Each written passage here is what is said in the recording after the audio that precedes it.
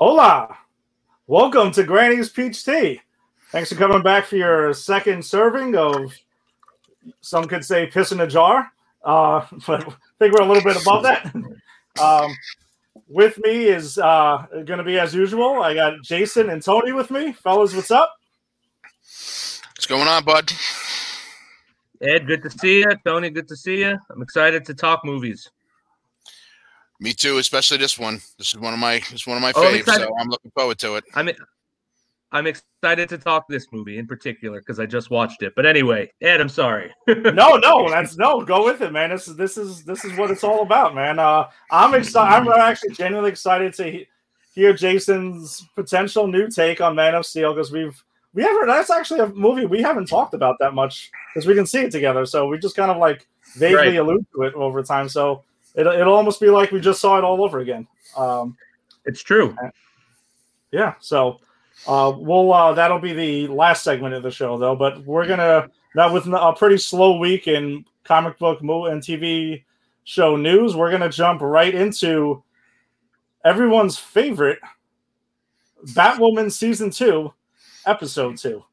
I can honestly say that I enjoyed this episode more than I did the first one, even though the bar I think we collectively felt the bar for the first episode was set pretty low, and the first season was up and down. I think they had some good episodes, they had some bad episodes, and I think we agree that the fundamentals of where the show started off has given it some problems.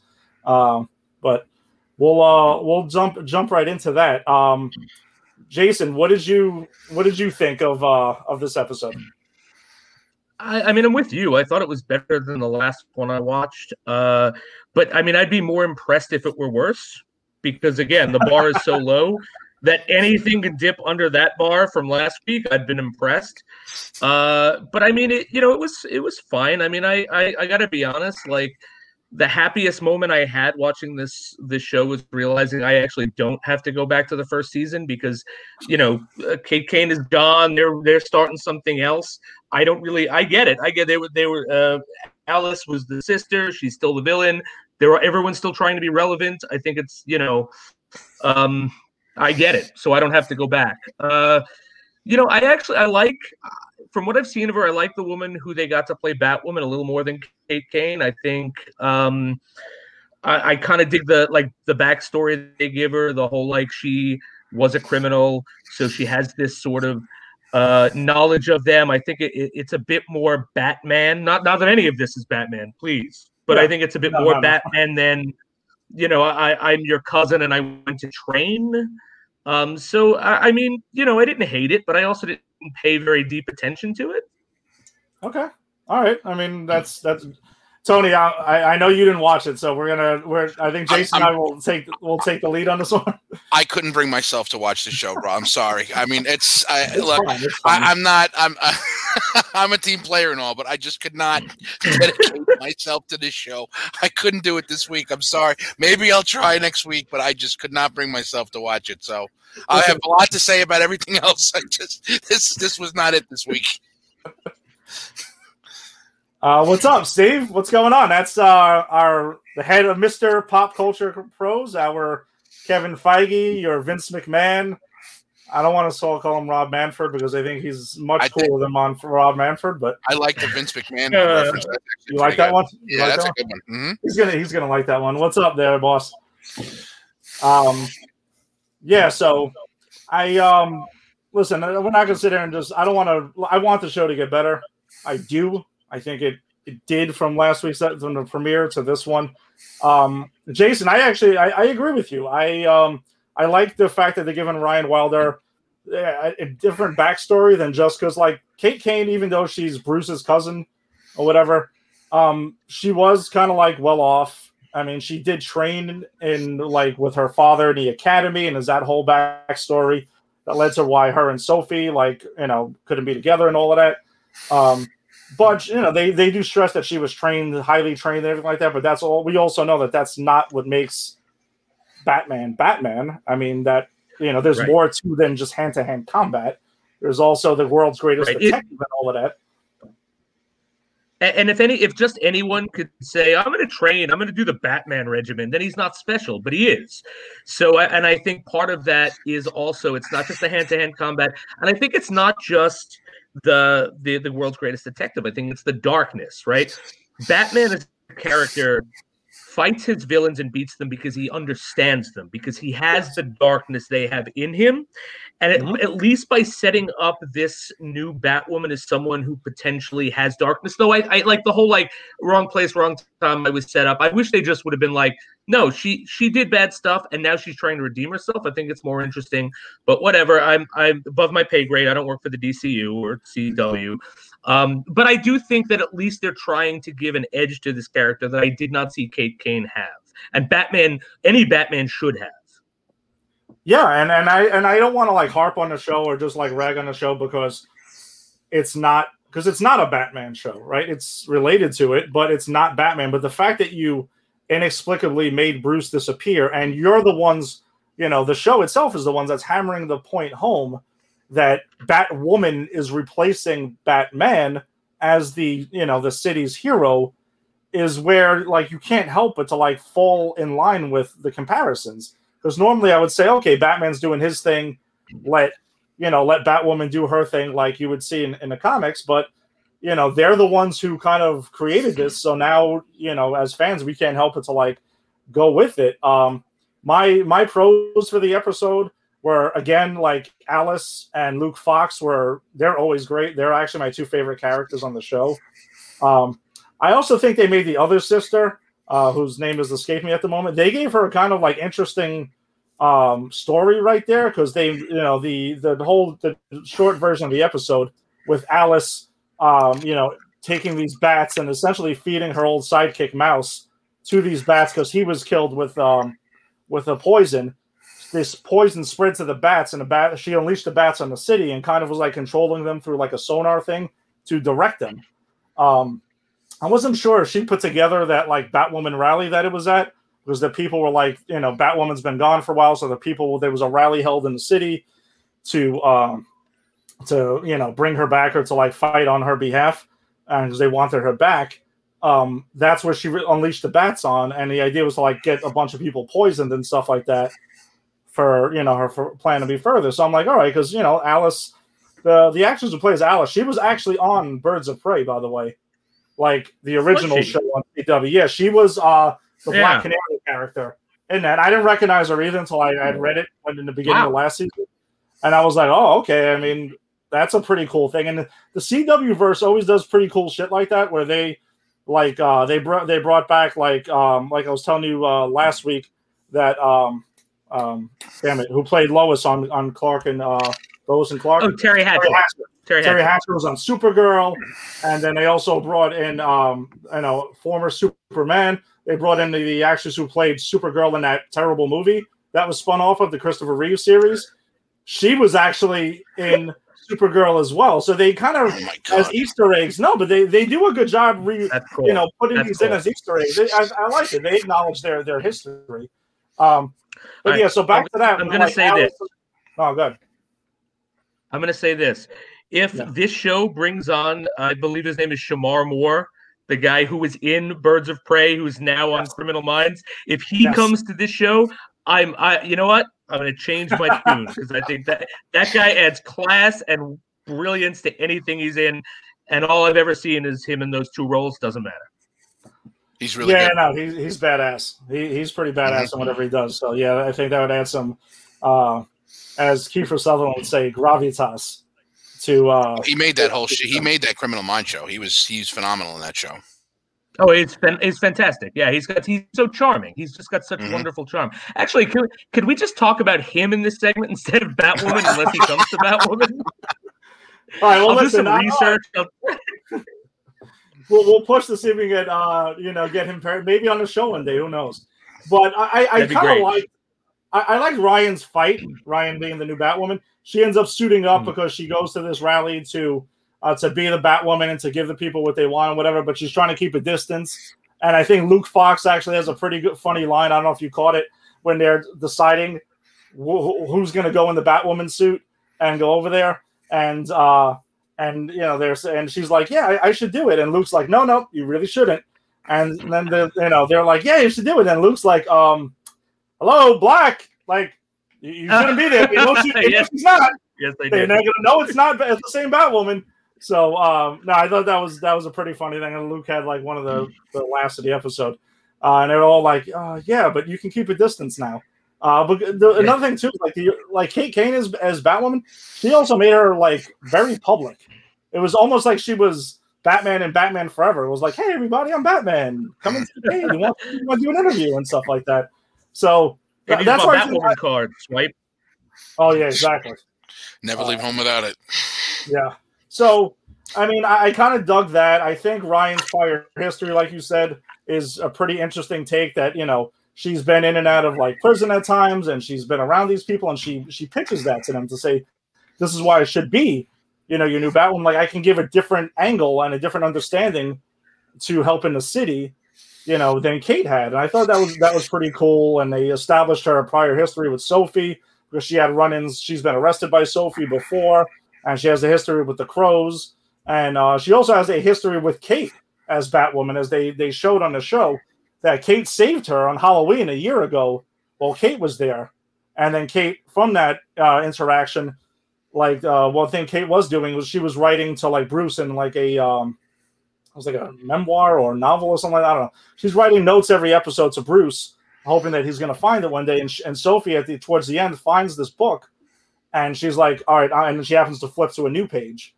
And of course, turning the page right on the nose. And she goes ahead and she starts writing her entry, writing to Kate instead, because Kate is now the one who's missing. I also it was kind of a bummer because now I'm like, right now we're really pushing Bruce's disappearance really back to the side. So we're really never going to ever learn this. Like, I think the writers are hoping to forget it because they're going to hope they never have to answer that question, and they're hoping the fans are going to be like, listen, Kate's the missing one now, not Bruce. Focus on Ryan. Like, you got the head writer telling these guys, look, we're all getting canceled before anyone realizes Bruce Wayne is nowhere around here, okay? Yeah. So that's what you call wishful thinking. No, I mean, but I think there was some redeeming qualities to it. I didn't absolutely hate the episode. Things I didn't like were Alice's plan to poison the Batwoman rally to get the attention of who the character they're building up as to be the big bad is Sophia. Seemed a little bit goofy to me, but apparently worked though, because at the end of the episode, Sophia sends one of her goons or whatever to go kidnap Alice, and she does like hit her really hard, and like it looks like she's been abducted, and you would assume she's going to this Sophia. So we'll see how that goes.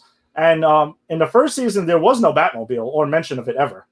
And now, 2 episodes in, we've seen this version of the Batmobile now, which is just a black Corvette, I guess. And my friend, I think you missed the very important moment in the first episode where where Hush found this, because that was Hush, right? The first one, where he literally just goes, "Well, I've got this explosive gun. If I just shoot at walls randomly, one of them will open up the Batmobile." So I don't know how you missed that. It was a moment. I was trying to forget it. I think it was kind of like somebody randomly playing Arkham Asylum and just started shooting things to try to find like the hidden weapon you need for that next stage. And I guess he eventually did. I'm glad Hush is gone. Trust me, I'm glad that they ended that. I think they maybe have been to do. I mean, if I had more faith in the writers to do some cool stuff with a fake Bruce Wayne running around, I would have been kind of bummed that they killed him off so quickly. But I don't, so I'm glad that's kind of moved on. But like Kate used a bat cycle a lot in her season, but now they're switching it to Ryan using the Batmobile. I think it's like the laziest Batmobile. It's, like I said, just a black Corvette, and that's it. I mean, I think it has a turbine engine. I don't even recall, but whatever. I thought that was kind of crappy. And another weird thing that this show seems to do is like GCPD doesn't exist. Like the Crows are GCPD. Oh, right. Like, why do they have the authority to? Yeah, they arrest everyone, they interrogate everyone, they do this whole thing. Like, and GCPD is just like, we went to the deli and we never came back. We're with Bruce. Maybe GCPD. All right, I got it. I know what happened. Writers, Batwoman writers, if you actually hear this, then listen. This is what it could be. We're gonna take a cue from The Dark Knight Rises. We're gonna say that Commissioner Gordon or Loeb or whoever's the commissioner at this point, I don't recall. He told all of GCPD and told them to go find Batman, the entire police force, and sent them away to go find Batman. Yeah, they sent the entire department underground.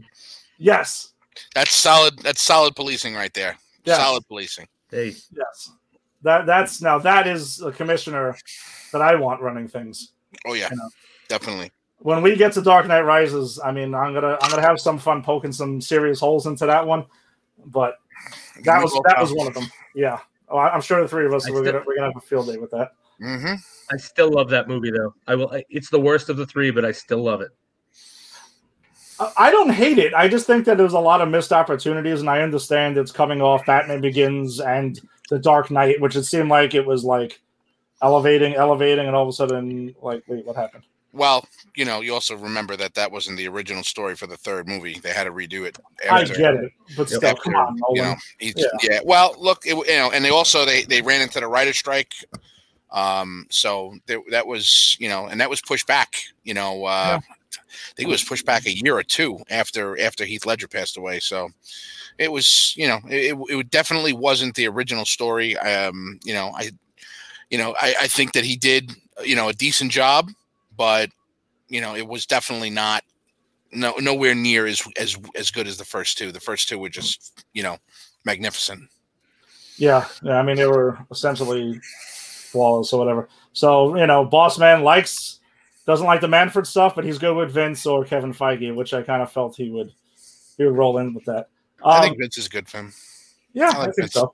Yeah, I'm sure he'll pop on the show at some point. When we're, when he sees the hero that Granny's peach tea needs, he'll pop in. To close out our CW verse section of this, since they're only running the one show right now, did you guys have a chance to catch the Black Lightning trailer or the Superman and Lois trailer? By any chance, or not really? No, not really. Sorry. Well, I saw the poster looks cool. Yeah, Black Lightning poster does look cool. Yeah, I mean, I think Superman and Lois, I was hyped for it already. Trailer, since they dropped a real trailer, I think it got me a little bit more excited for it, since it does have some Man of Steel vibes to it, tying in. And then I think it does that, but it is a slightly different spin on it, and it looks like the budget seems a bit higher than some of the other DC, the CW verse shows. So I don't know. We'll see. I mean, listen, the shows are what they are. It's TV. You only get an X amount of budget. But when they did that crossover a few years ago, when they did, Jason, I don't know if you saw Crisis on Earth X. I never got to it. I fell off CW before then. Oh, that's fine. If you get a chance, just watch Crisis on Earth X, dude. You can see from every single thing that they were like, let's raise the budget 5 times for this, and they made it like a movie. They're going to have to. If DC wants to start making these shows, which they're going to need to do for HBO Max, and they're going to start and they're going to compete with Disney Plus, they're going to have to raise the bar because you see The Mandalorian, and you saw even last night with not last night, but over the weekend with WandaVision, you see what they've put into those shows. They're mini movies, and I'm sure that Falcon Winter Soldier is going to be the same thing. Loki looks to be the same thing. So, they're going to have to up that, because there's no way they're going to keep up otherwise. Yeah, and when you guys do get around to it, when you get to see Titans, and you get to see Doom Patrol, and then even Stargirl, which was a DC Universe show that moved to they're moving it to CW now going forward. Stargirl, the first season, is on HBO Max. You can see they were like, wow, all right, we're gonna really increase the budget on these things, so you can tell the difference. Even Swamp Thing, for my issues with it, because that was another DC Universe show that got moved to CW. You can kind of see that it was a little bit, it was a little bit more than the other ones. But if you guys get a chance or anyone watching, check out the trailer for Superman and Lois. Well, that is a show that I'm pretty excited to cover on here. and we'll probably end up having a CW verse segment, and maybe just, we'll jump into all those shows here and there, and we'll see what the future of Batwoman holds, by that point. All right, so shifting gears to the MCU, we got WandaVision. We got the third episode of WandaVision, dropped on Disney Plus last Friday. We can jump around with overall thoughts, but I did want to mention something last week quickly before which I kind of forgot. Am I the only one who got like super excited in the beginning of each episode once that Marvel Studios intro hits? And you get the music and everything. You're like, bro, I was actually gonna mention this because I did notice it with the first episode. Yeah. The new intro is phenomenal, right? They added into the parts of Endgame, important segments. You saw, the Cap, that you see them, going through the quantum tunnel. You see, Cap with Mjolnir. I mean, it's typical Marvel. They find the right thing to put in, and they put it into the right spot. It looks perfect. It's you notice it right away. Anybody who's seen these movies over and over again, anytime they make any little change, you recognize it. But I thought I love it. I absolutely love it. Yeah. Look, I'll tell you something. With that opening, I'm Pavlov's dog, man. I am so conditioned to get excited. Like, I heard it. Like, I told you guys, I rewatched WandaVision right before we met up. And on the second viewing of WandaVision, I heard that and I went, something good is happening, because that is my reaction to that. Yep. Definitely. I couldn't agree more. As soon as I hear that, I could hear it from 3 rooms away, and you'd be coming in. What's going on? What's happening? What are we watching? Excitement. If I had a tail, it'd be wagging. That's all I can tell you. Yeah. Exactly. Yeah, man. It's like goosebumps. Like, yes, let's go. Time to be hyped up now. Let's do this. All right. Well, I mean, I guess let's jump around overall thoughts, and then we'll kind of like dig into details. Tony, what were your thoughts on the third episode? We're starting to see. We're obviously starting to see a pattern. I love the episode. I really like where this thing is going. I think that we're noticing a pattern that each episode is becoming more and more chaotic. Where the first one was very smooth, where we were all like, well, what are we watching here? Because it was, up until the last 5 minutes, everything seemed, fairly normal, kind of buttoned up kind of a thing. And then the second episode, a little bit more. And then this episode, you could see that there are definitely cracks starting to form in this whole thing. And if we had any doubts that this was not heading towards the House of M, I think they were all erased after watching this episode. They are clearly going in that direction. It's really well done. It's visually beautiful to watch.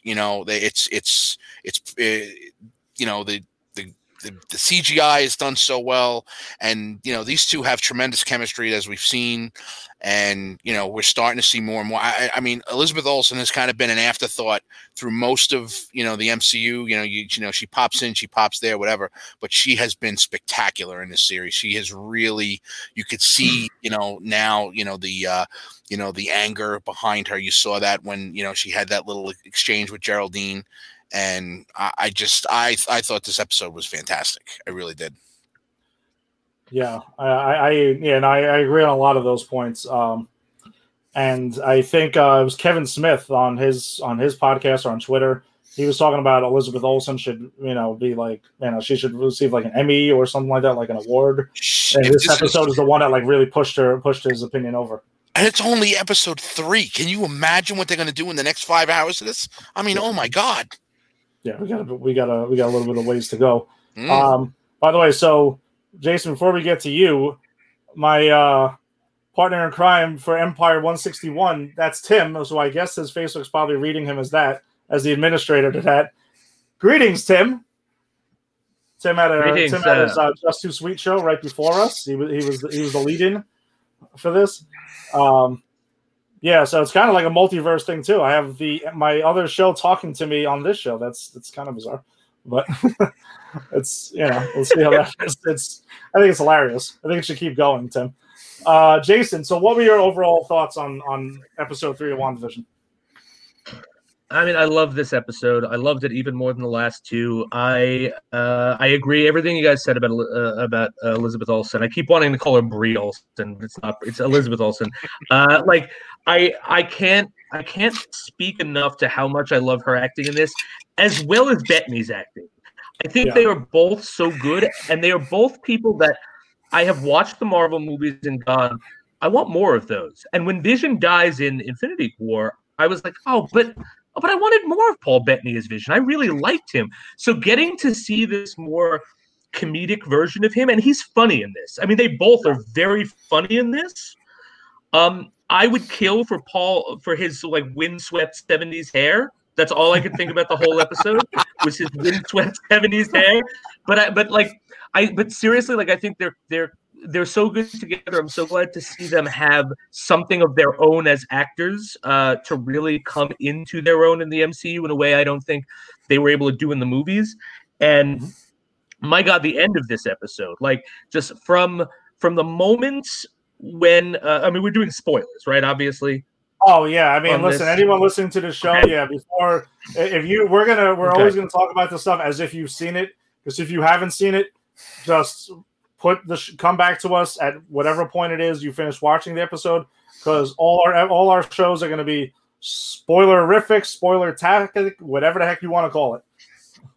Yeah, I know we didn't say it in the beginning of Batwoman. I didn't really catch it because who's watching Batwoman besides me and you? Not even Tony. But I figured we needed to address it here in WandaVision. But in all seriousness, like so from the moment when Vision has the weird interaction with the neighbors and they're asking about Geraldine I was like, wow. And there's so much going on in just the sense there's some very small things too. Like, and I've noticed this throughout. So I'm going to make a prediction here. I think Vision is going to be the protagonist and Wanda is going to wind up to be the antagonist. I think the reason for that is because in every episode, Vision's journey is the town's journey in the sitcom. He almost finds out what's going on, but through the magic of TV, he's subverted and he loses it, right? But you know what he doesn't do when he goes back inside at the end? He doesn't push where Geraldine is. She doesn't realize that he had that conversation. And so I think what we're going to see is Vision being more wary of what's going on. And I got so excited at the end of that episode. And then when they tossed Geraldine out, and I was just like, wow, what's going on? Like, it was just, I cannot stress how much I'm loving this show. Yeah, no, it's been pretty awesome. Yeah, so I mean, this episode, as much as I've enjoyed the first two, this one was my favorite episode too. I think it really furthers the plot along. As a certain peeled, they really peeled back, the curtain, you want to say, like on whatever the mystery is that's going on here. From the neighbors acting really strange, starting with the first guy who's like, oh yeah, Vision sees him cutting the hedges and he's like cutting through the wall. And yeah, he's just kind of like, oh yeah, it looks like I have. But he keeps cutting. Yep. And he doesn't stop. He keeps going. Nope. And then if you notice, the backgrounds on both sides of the house are like super fake, and obviously that's on purpose. That they had it where it's just like an old I guess late 60s, early 70s, because I don't know, but there was definitely a lot of like Brady Bunch, Bewitched. Brady Bunch was the house, with the stairs that way. That was definitely the Brady Bunch house. Yeah, you younger guys may not be as up to date on that stuff, but I was definitely that was the first thing I thought. Like, oh god, they took the Brady Bunch house. Hey, me and Jason had Nick at Night, so okay, we had that stuff. Yeah, so we got that. And by the way, what was the fruit that it was? Like Vision said he wanted to be a papaya. Was it papaya? Yeah, papaya or something like that. Yeah, one of the that was a joke. That was hilarious. Yeah, it was.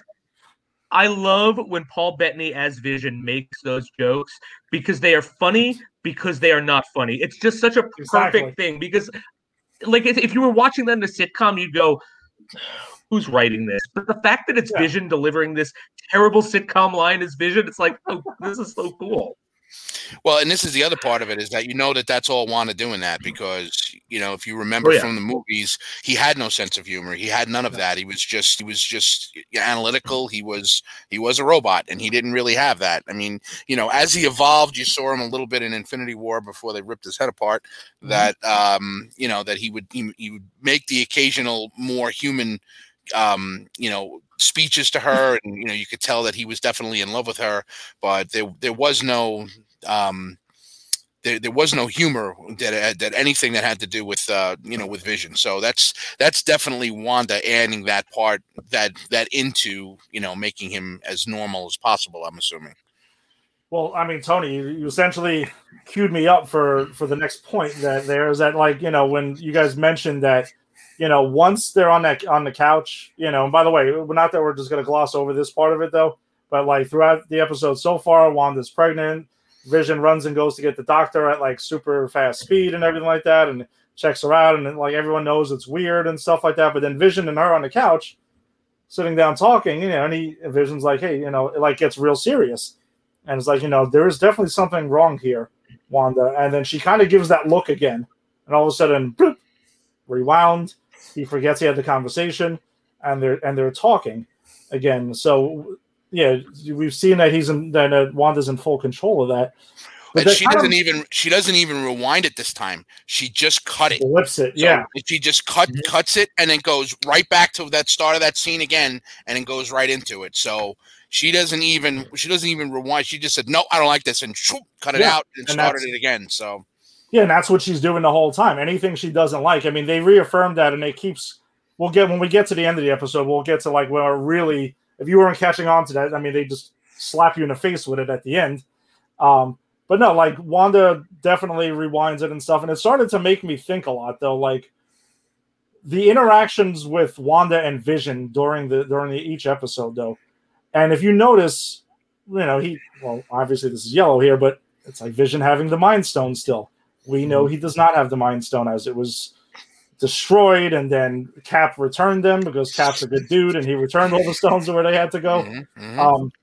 But that's what makes me really think about it, though. Like, is Vision actually in this reality or simulation that Wanda is? Obviously, we're all on the same page that Wanda's in full control of this, and she's calling the shots, and that we believe that people like sword agents and things like that are trying to poke holes into this and trying to get to her. But the questions are with Vision is because Vision, he appears like Wanda would last remember him in Infinity War, prior to Thanos getting to him. So I think with the Mind Stone, that's her, the way she saw it, not really there. And I started to wonder, though, is his like operating system or AI or whatever it is, the Jarvis that was put into him, is that somehow actually uploaded into this whole thing?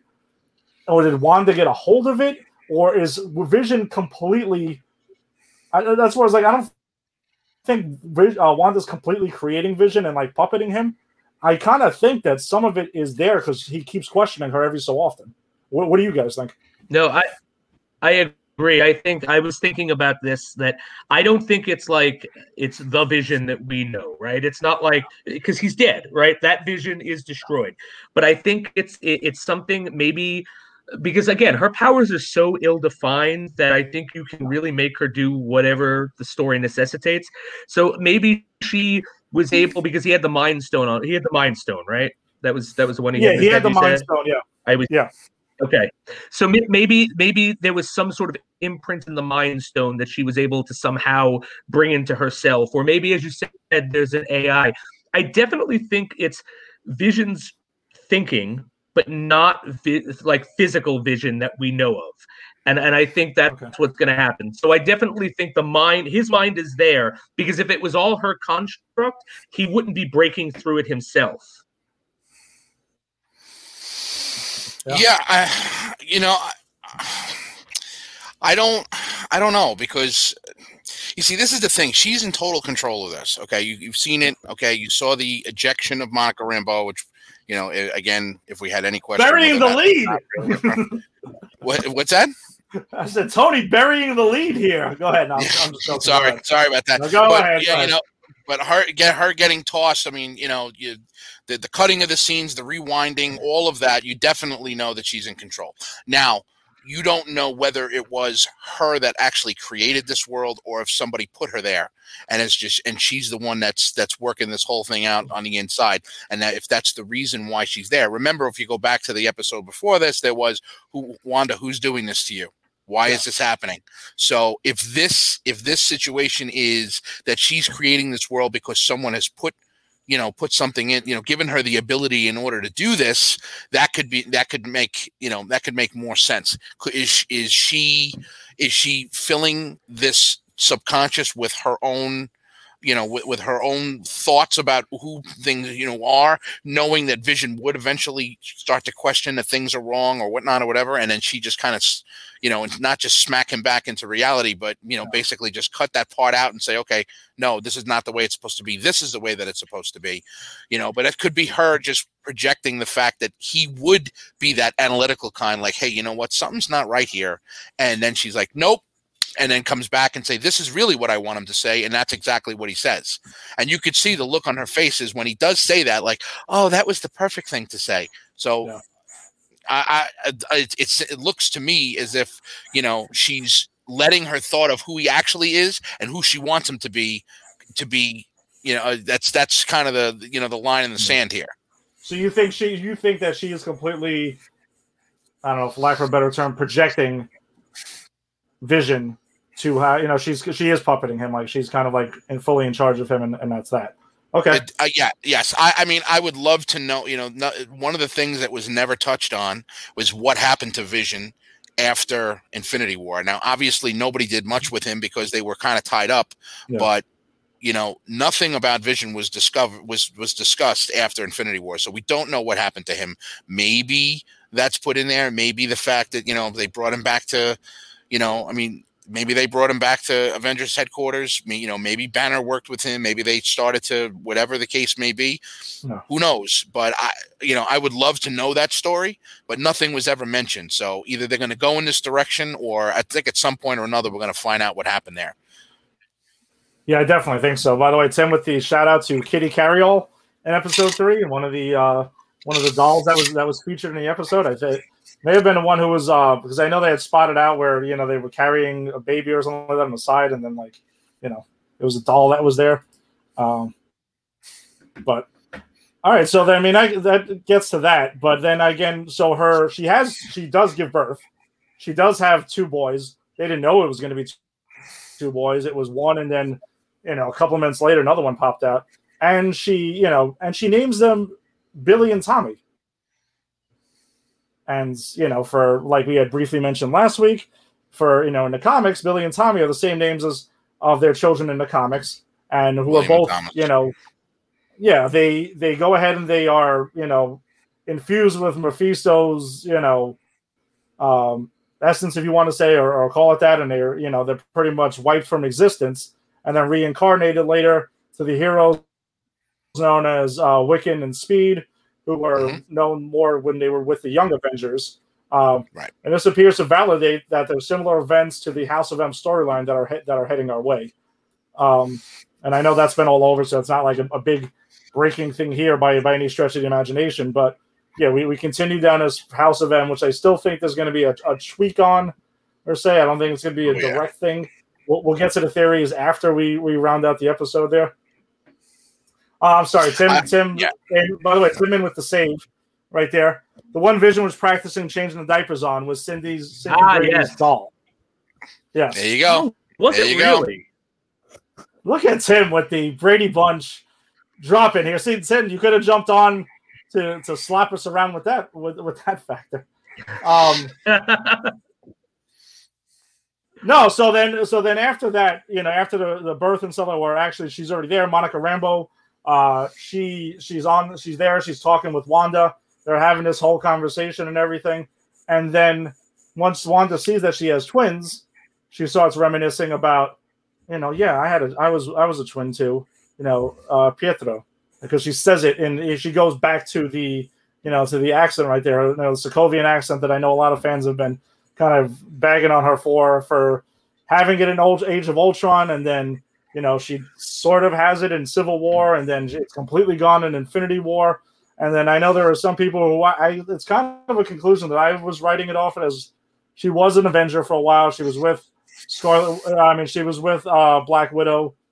Could have just been, hey, listen, just to stay more undercover, let's drop the accent when we need to. And she is hiding in Infinity War, so it kind of makes sense that she would drop her accent if she can. So whatever. It's a detail that I know pisses some people off, but not really me, because I guess I kind of invented the reason in my head. Go ahead. I like to think that Vision gave her diction lessons. Like every time we don't see Vision and Scarlet Witch in the MCU, Vision is like, okay, now Scarlet, the rain in Spain stays mainly on the plane. Repeat it to me now. And then she has to repeat it. Like, so that's how I kind of think it happened. That's awesome too. The 12-year-old boy in me giggled when you said that Vision gave her the diction lessons. So I just want you to be aware of that. Oh, he gave her the diction lessons, mate. The diction lessons. I just had to say that because as soon as you said it, like, oh yeah, you did.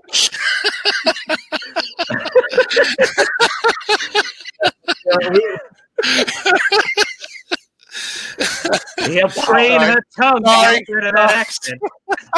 I couldn't help myself. I'm sorry. Good. It's fine. Oh God.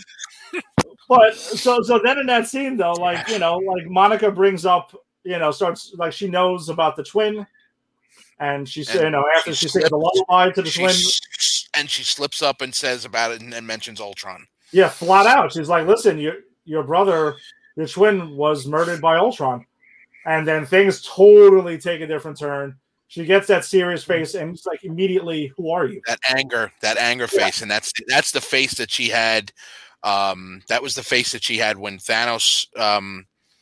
When Thanos was there, that was the face in Endgame when she came out of nowhere, eventually, to face Thanos one-on-one. So you've seen that face before, you've seen that anger before, and that was really, the first time in this show that she showed anything, any real emotion other than happiness and and kind of bopping around. So that was it was like, wow, that changed quick.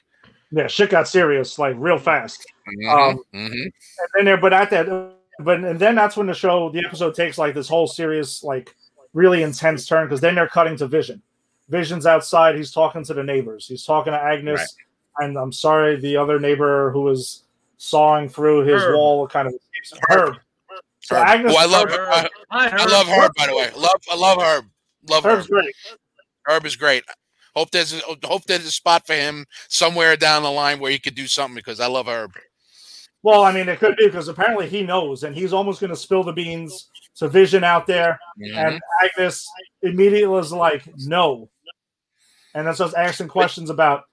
But I don't want to ask you about it, that her face was not a face of anger or sternness. Her face was a face of terror. She was terrified. Like, don't tell him. Yep. Don't tell him. That is not a good idea. That is not a good idea. And I don't think that they were. And her terror, her being terrified like that, and her reaction has nothing to do with Vision. I think that has everything to do with Wanda. Like, she knows, like, hey, don't piss this bitch off, because this is gonna be bad. So that has everything to do with Wanda, because they're all aware of what she's capable of. They're all aware of it. Or she's obviously aware. She is terrified, but maybe perhaps not of Wanda, but perhaps of the person who's really pulling the strings. That's definitely possible too. Yeah, if this is going down the Mephisto line, then yes, that could definitely be it. Absolutely. And I'm fully convinced now. I am all in that she is Agatha Harkness from the comics. Who, again, if someone may not know, she is a Salem witch who eventually acts as like a mentor to Wanda. So I think if she is, we might find out that that's how she was perhaps given the ability to create this whole thing. And maybe the husband, Ralph, who keeps getting name dropped, is Mephisto. Is maybe the one who's really pulling it. He keeps getting name dropped and nothing's going on. What did she say? What did she say when Vision came outside? Didn't she say something?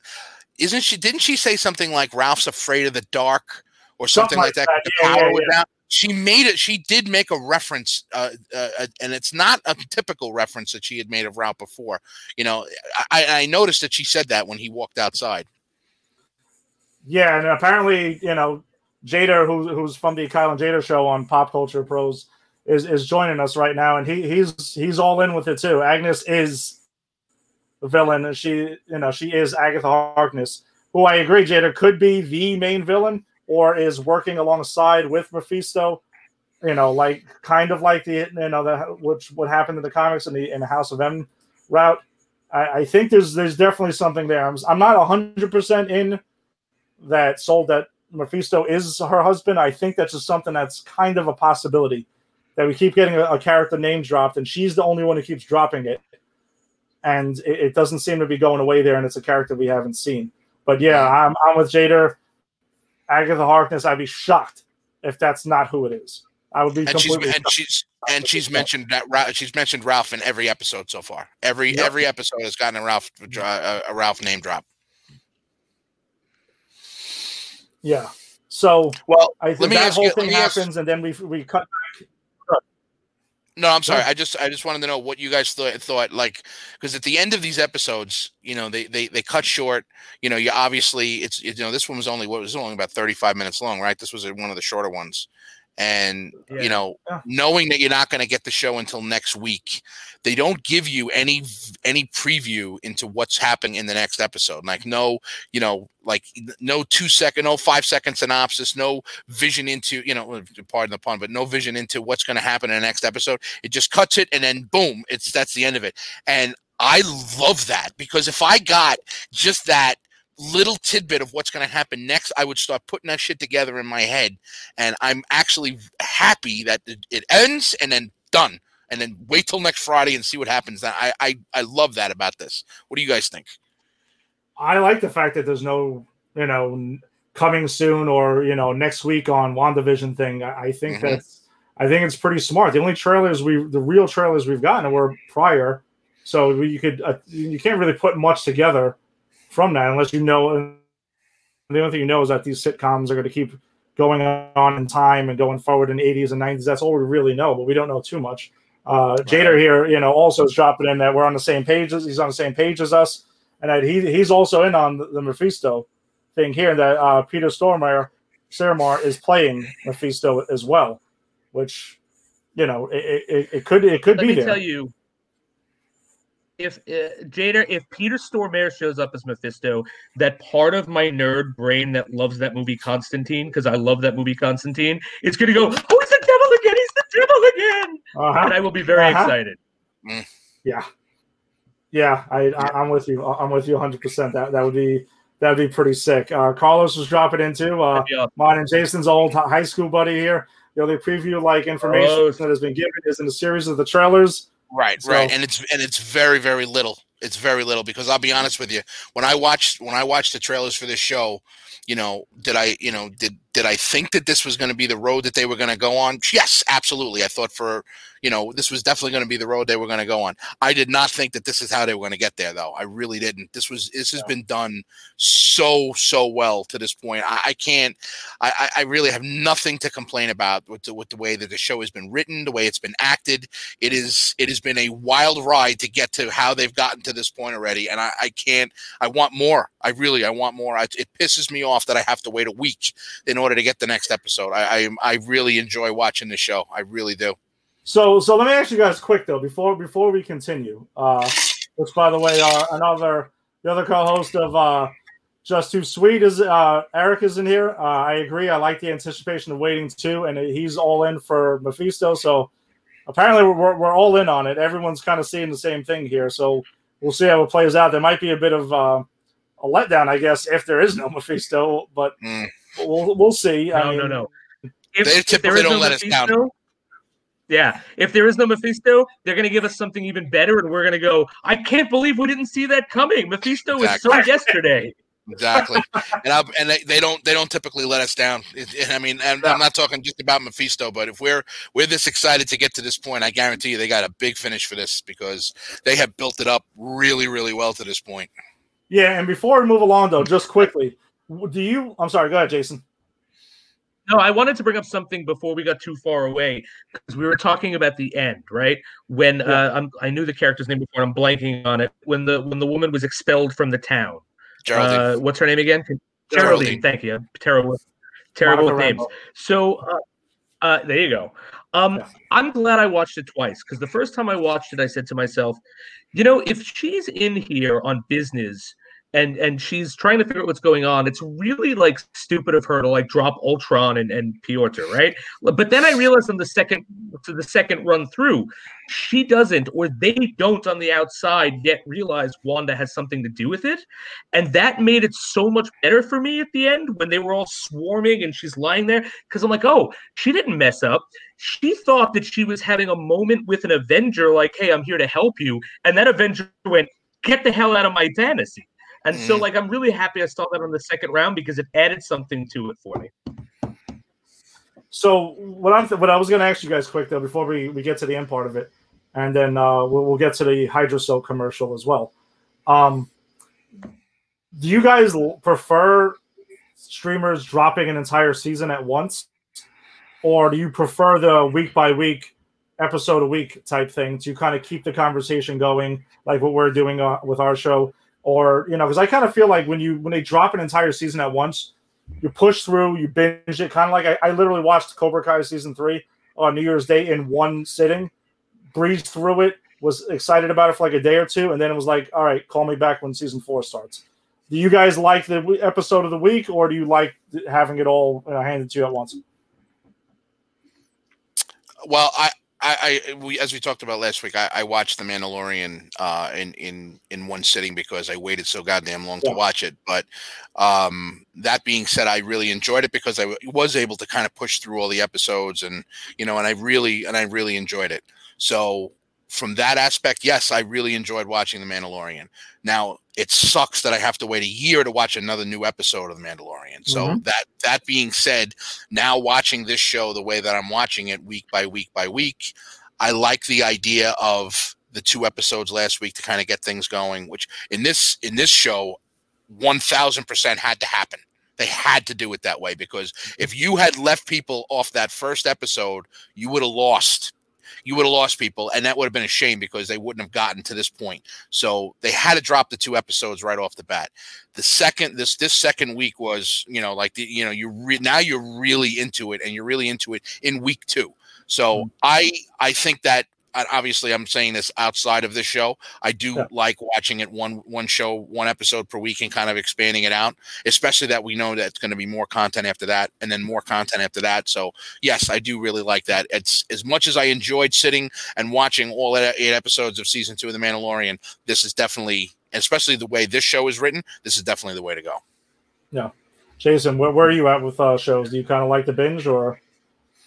I'm a binge guy. Like, I don't know. When I was 22, I bought my first season of Buffy the Vampire Slayer and binged it, and it ruined me for television forever and then Netflix came. So now I am programmed to binge. Like, I literally will wait for something to be over, like a 22 episode season. I'll go, I'll catch it on Netflix, all 3 days.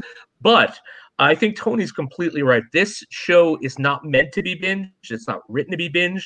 I don't think we'd be getting out of it what we're supposed to get out of it if it was just dropped and we watched it straight through and through, because I think part of what Marvel's trying to do, is replicate now this television experience via the sitcom, right, where it is a once a week thing, and B, they're trying to do some stuff that is so subtle that if we binge watched it all in 2 days, we wouldn't catch a lot of the subtleties. So I'm glad that I'm doing this one week to week. And honestly, this is a show that you need to watch each episode more than once, because there's way too much stuff that, like you said, is innuendo and is just subtle, this and that and everything else. So it was definitely the way. This is the way to watch. This was the way it was meant to be watched, was episode by episode, week by week. And that second viewing is sometimes so important, because when I rewatched the first 2 episodes, I was like, well, I didn't see that, and I thought that's what I saw, but you really need that. And if, like you said, if you're binging, you're like, next one. You can do that once the show ends. But I definitely will do it that way, watch them back to back to back to back. But this way is that it's being done right now, in my opinion, is the way this was written to be done. Yeah, so Tim's dropping in another comment here. Waiting for Mandalorian was torture. I don't mind waiting for this. I mean, me and Tim on Empire 161, we did weekly reviews of The Mandalorian and discussed it until we couldn't discuss it anymore. I like waiting the week for it, besides the fact that I'm doing shows for these things. But I mean, that also helps. But no, I kind of like the anticipation and the conversation of it, and speculating on what's going to happen and catching Easter eggs and this and that. And you know, I kind of dig that. And we did that with Mandalorian. And I know you guys had a different experience with Mandalorian, but like, I love that. I mean, when you guys binged it, imagine the Ahsoka Tano episode, and then all of a sudden waiting a week for that, and then watching. I mean, the one we didn't have to speculate is Luke, in the finale and things like that. But each thing that was happening, we had to wait for that, and it's I don't know. I like the excitement of it and building up and discussing and speculating, and that. So that's where I'm at with it.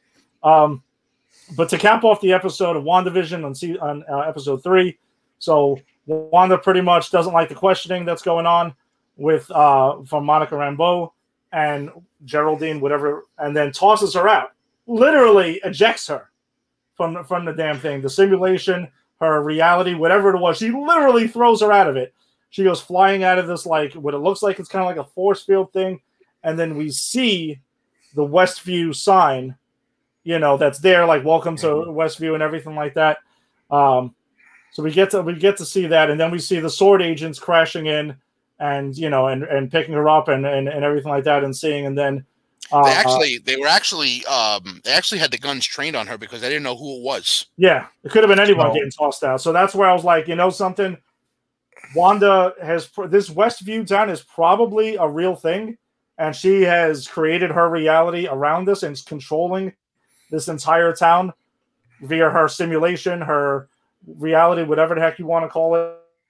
So that's where I think we're at with it. That she didn't change the entire MCU. She didn't bend the whole reality, but she is controlling the reality for this section, for this town, which is creepy in its own right. Agreed. I agree. And I think that this is where I think that the more and more she messes with things and the deeper and deeper she gets into this is where that's where she's going to create, either she's going to create the multiverse, or she's going to, as they said in Spider-Man Far From Home, there's going to be not a tear in the is that what they described it as? Is that what Nick Fury said, that there was a tear in the in the I think he said tear, something like that. Something to that effect. But she is going look, we all know how powerful she is. Okay, we all know that. So I think that the farther and farther she gets into this is going to be how this is going to get twisted completely out of control, and that's where we're going to get our multiverse from at that point. I don't think she's there yet, but I think if this is Mephisto, this is Mephisto's way of getting her to to completely change things, and that's where this is headed. There's no question. Yeah, well, it's maybe giving her the ability to. I think the multiverse already exists in the MCU. I just think that she'll find a way to really kind of like bend things out of shape and do further what she's doing now to more things, and that's where Doctor Strange comes in and has to help correct things and get things under control and everything like that. And the overall villain could be Wanda to this whole thing, which would be the spin that we get at the end of this, but we will see. But one thing before we shift gears. So the whole sitcom aspect, the 50s, the 60s, 70s, 80s, and I think the whole thing of why Wanda is potentially using this as her escape from reality, I'm starting to wonder, like, is this because these are shows that she watched when she was a child in Sokovia on reruns and things like that, and this is where she felt safe and happy, so she's kind of like thinking back to a time when she was happy and safe, and that's why she's using like the sitcom concept of her, like a happy time when I had Pietro, and I had this and I had that, and before all of this happened, that's where it is. So it's kind of like I think it's a dark, twisted way to kind of like incorporate it, but that's kind of what I was starting to think. What do you guys think of that? My thought about that is, sorry. No, go, Jay. No, Jay, absolutely go. All right. So my thought about that is very similar. I don't necessarily think it's her that she grew up on these shows and it reminds her of when she was happier, because I don't think she was ever happy, right? Like she was an experiment. Like her family was killed prior right, to by the all Tony that. I'm talking about way behind that. No, so you're talking, because I was thinking like this is a woman who has seen nothing but misery, and she finally she finds love, right? Which at the core of every sitcom, and every television interaction on comedies are like the will they, won't they, the love, the married couple, right? All those 50s, 60s sitcoms. And I think this was the only way she knew how to recreate that feeling she had with Vision and Lost when he was taken from her, was to sort of take their relationship and put it in this television coded way, because that's how she understood it, because she's not someone who experienced it outside of the time she had in particular with Vision. So I think that's kind of where she's coming from. It's this is her fantasy, and her fantasy, like a lot of people, are informed by what we watch on television, or what there is out there in television. I agree with you, Jason. I think this is a girl, like like you said, that she's only known misery. Her parents were killed in the bombing. She loses, she's she gets picked up by Strucker, and they volunteer for these experiments. She becomes a Scarlet Witch. She meets Ultron. She eventually gets turned. Her brother her brother is killed. She is blamed for the Sokovia, Accords. She has to choose a side between Tony and Cap. Then, everything that happens, she falls in love with Vision. They have their relationship, everything that happens in Infinity War. And then after Endgame, it's over. It's just, everything is over. The war is over. And, there's nowhere to go from there for her. And I think that this, the shows that they've chosen, or the shows that I should say that she chose, I Love Lucy and, Bewitched and, the Brady Bunch. One thing that those shows have in common is that they were, those were shows that projected, the perfect life of the Brady Bunch, the perfect life of, kids that come from divorced families. You have the perfect life of, someone finding love with a witch, which obviously that falls exactly into this category. And then I Love Lucy, which was, they were the couple. They were the darling couple of TV. They were immensely popular. They worked together. Like Lucy and Desi were married, outside of the show, and they worked together on the show. So it's really been an epitome of everything that they've had together. So, this is how I feel like she's, progressing it. It was the two of them together. They worked together outside. Now they're working together on the show, quote unquote. Then it was being married to the witch. Now it's the Brady Bunch, which is now you bring the family element into it. So this is how she's progressing. She's progressing for each different episode, or each, different topic that they field, is that she's changing the show and changing, the year that they're ended up watching as well. So I think that has a lot to do with it, as well as her perception of what each thing in life is bringing them. Yeah. So and one other thing though, that the commercial. So we get another commercial in this episode, which this time is for Hydra Soak, which is soap. Now this could be a connection. It cannot be a connection to Agents of S.H.I.E.L.D. There's definitely something there. It could be a coincidence, because remember, Agents of S.H.I.E.L.D. is technically the only other MCU show that is officially canon. Canon at the moment. And we know we're waiting on Netflix to see if they actually will bring them fully under the umbrella. They're like halfway. They're kind of getting soaked. They're sort of dry. We'll see where they're at with that. But so it could be in the Agents of S.H.I.E.L.D., Jason, you may or may not have seen it. The season when they had the framework going. But in the framework, Phil Coulson. Yeah. Did you? Okay. So you remember when Phil Coulson in the framework, he was a teacher? Yes. Yeah, you remember that? So they find Phil Coulson in the framework. Good. You just blew, I'm sorry, you blew my mind with that, because I haven't thought about that, and now this makes so much sense that this technology could be brought into WandaVision that I'm sorry, I had nothing clever to say. Go ahead. No, but wait. Now that you're on the page with me, all right? So if you remember in that season of the framework on Agents of S.H.I.E.L.D., Phil Coulson was a teacher. And as a teacher, he had these wild conspiracy theories, and like Hydra, he was on Hydra's radar, and then he mentions that Hydra is controlling people. One of his wild conspiracy theories by Phil Coulson was that Hydra was controlling people through soap, which leads to Hydra there, and then we have Hydra soap. Wow. I don't think it was a coincidence that's been dropped there. All right, so Gil is here. Wow. Joining us. He's a writer on Pop Culture Pros. LMD, baby. He believes that, I don't recall when, that I don't know if he believes who was in LMD there. Gil, if you want to drop us another note on that before we shift gears. And it was in season 4 of Agents of S.H.I.E.L.D. was the one with the framework. So, yeah, so the soap thing, I don't think it's a coincidence. It's, it could be just a clever nod to Agents of S.H.I.E.L.D., but yeah, Phil Coulson was like, no, but also look, but he makes that thing in the framework, and that whole commercial is about get away without getting away, go someplace else without leaving your home, right? And wasn't that what the whole thing about the framework was? So I that's got to be intentional. There has to be some connection there. Yeah, that I don't know if that's the same technology or not. I just look at the first two commercials that they did. Right, what were the first two? It was the Stark toaster. The Stark toaster, yeah. And then it was the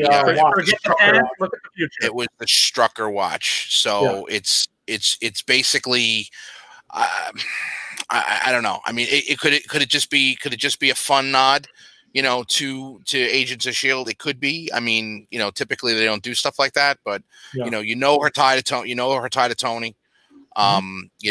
She with if that bomb hadn't started, if hadn't been there, then none of this would have happened to her. If you had the Strucker, if she wouldn't have met Vision. So it's basically you wouldn't have met Vision. You wouldn't have had any of this stuff happen if the bombing was never there. If it wasn't for Stark Industries, then the same thing with Strucker. She wouldn't have been in the position she was in if it wasn't for him. So could it be just foreshadowing? It's possible, but I mean, I had no idea about that. So that's crazy. That is literally crazy. No, it is. And Gil apparently believes that he thinks SWORD is doing some type of test with Wanda, and it's starting to go off the rails. And they all monitoring her. So I thought about that after the first episode where they showed the guy, watching essentially on the monitor, right? I thought about that, but going back to episode 2 when she's standing there talking to what's her name, the bitchy one, the one with the blonde hair. What's her name? When she cuts her hand. Dottie. Yeah, I forget her name. Dottie. Okay, right. When she's there, when she's talking to her, when she's having that thing, and that's like one of the first moments where she starts to almost lose her focus, and she's hearing through the radio, who's doing this to you, Wanda? Who's doing it? That to me is not. That to me kind of threw me off of, she's been put in this situation because they're afraid of what she's going to do. So they're basically just letting her play out this whole thing, on her own. That's where at least it lost it for me, is where, where she's what's it called? She's sitting in the, she's standing there talking to her, and she's hearing voices saying, who's doing this to you? Who's doing this to you? Yeah. Or technically maybe Gil's, idea is right, that they maybe SWORD was doing an experiment and it's gone off the rails, but I still fully believe in the Agatha Harkness Mephisto thing. Listen, it could all be right. The whole thing could be right. Maybe it has something to do with a simulation, and then Mephisto and Agatha Harkness got involved. Who knows? I think it is more of a mythical thing than just the simulation and the framework from Agents of S.H.I.E.L.D. But I thought it was a very interesting connection that was made there, or it could have been a nod and a wink. I agree with Gilberto's comment here, by the way. Everything that's in the commercials is very personal to Wanda. That is absolutely true. I agree 1,000%. Yeah, 100%. I don't think that's a mistake by any stretch of the imagination. And Gil's saying that he caught on that the noise that the toaster made in episode 1 were missiles that killed her parents, and obviously the beeping with the red light. And she said that they watched that thing for 2 days. They watched that bomb sitting in front of them. They were stuck, and they were afraid it was going to explode. So I agree with you 1,000% there. Yeah, and we all. Yeah, and the whole Strucker watch and the connection to Strucker whether they gave the abilities or they unlocked the abilities, because we all know mutants are coming to the MCU, so they may retcon that in a way where maybe they just say that he unlocked them. Well, it also depends upon if they're going to follow through with Magneto being, her and Pietro's parents. That's what's going to come down to. Are they going to go down that road, which would be phenomenal if they did. So, I mean, I would love to see it, but I guess we're going to find out. Yeah, and Gil also has no problem with the slow build like we are. We're all enjoying it. We're loving it. He's digging every minute of it here. Yep. All right, so that gets us to our final segment for episode 2. We shift gears to the DCEU. So this week's, we started our DCEU discussions, which is going to be leading up to the Snyder Cut being released in March. Our first one, we started with the latest DCEU entry in Wonder Woman 1984 last week, and now we're going to go to the beginning. So we started at the current end, and we're going to jump back to the beginning with Man of Steel, a film that all three of us have seen. Jason was actually just rewatched it for the first time this week, though. I mean, it's been a little while for me without commercials, because I know TNT and whoever the hell else likes to run it a bunch, and I would jump in and jump out of it. But this is the first time in a while that I got to sit down and actually watch it uninterrupted. It's a film that I like. I've always enjoyed Man of Steel. I had it pretty high up in my DCU rankings. I think we should maybe re-rank or take a look at our DCU rankings at the end of this and see, where we're at with it. Jason, why don't you start off the Man of Steel segment here, and share your thoughts on your experience with a rewatch after a while. All right, so I'm going to say this. I'm going to say that I had a very similar experience watching it this time that I did the first time, in the sense that I really enjoyed a great deal of it. But there was stuff that I have issues with that I can't overcome. So I don't dislike this movie. I think it's fine. I enjoyed, as I said, I enjoyed a great deal of it. But I think my problem with this movie is it doesn't feel like a Superman movie to me. We were talking about Elseworlds before, Ed and Tony, and that's what it feels like to me. It feels like this is like an Elseworlds where Clark Kent is raised by a bitter isolationist father who tells him, no, truth, justice, and the American way is not what you do. You put your head down, you let people die to protect your secret. And this whole movie for me was him overcoming that terrible advice his father gave him. And it's the movie and it's fine. There's some great stuff, I think. Like, I really enjoy the stuff in the beginning where he, like, when he washes up on the town after like the whole explosion with the where he saves all those people on the tanker, and he washes up in the town, he's like, all right, I'll just start here, like, whatever. Like, there's some stuff I like. I do like some character choices that they make. I like Henry Cavill a lot. I don't. My issues with this movie have nothing to do with him. It really just comes down to it's a bleak movie. It's a very bleak movie, and I think intentionally so. Like, and I guess where I stopped enjoying this movie, because again, there's a lot to like, and I'll tell you, right up until the attack by Zod on Metropolis, I'm still in this movie. But that fight scene at the end is too bleak for me, and there's so much 9/11 imagery. And again, I want to say that I think it was purposeful, right? Yeah. And I just think it's too much 9/11 imagery in my Superman movie, where the impetus of Superman is to overcome the fact that his father told him it's better to let children die than to, for a second, even try to almost expose yourself. And I just think tonally that's not the Superman that I know, and so it just didn't feel like Superman to me. And I think at the core, that's my problem with this movie.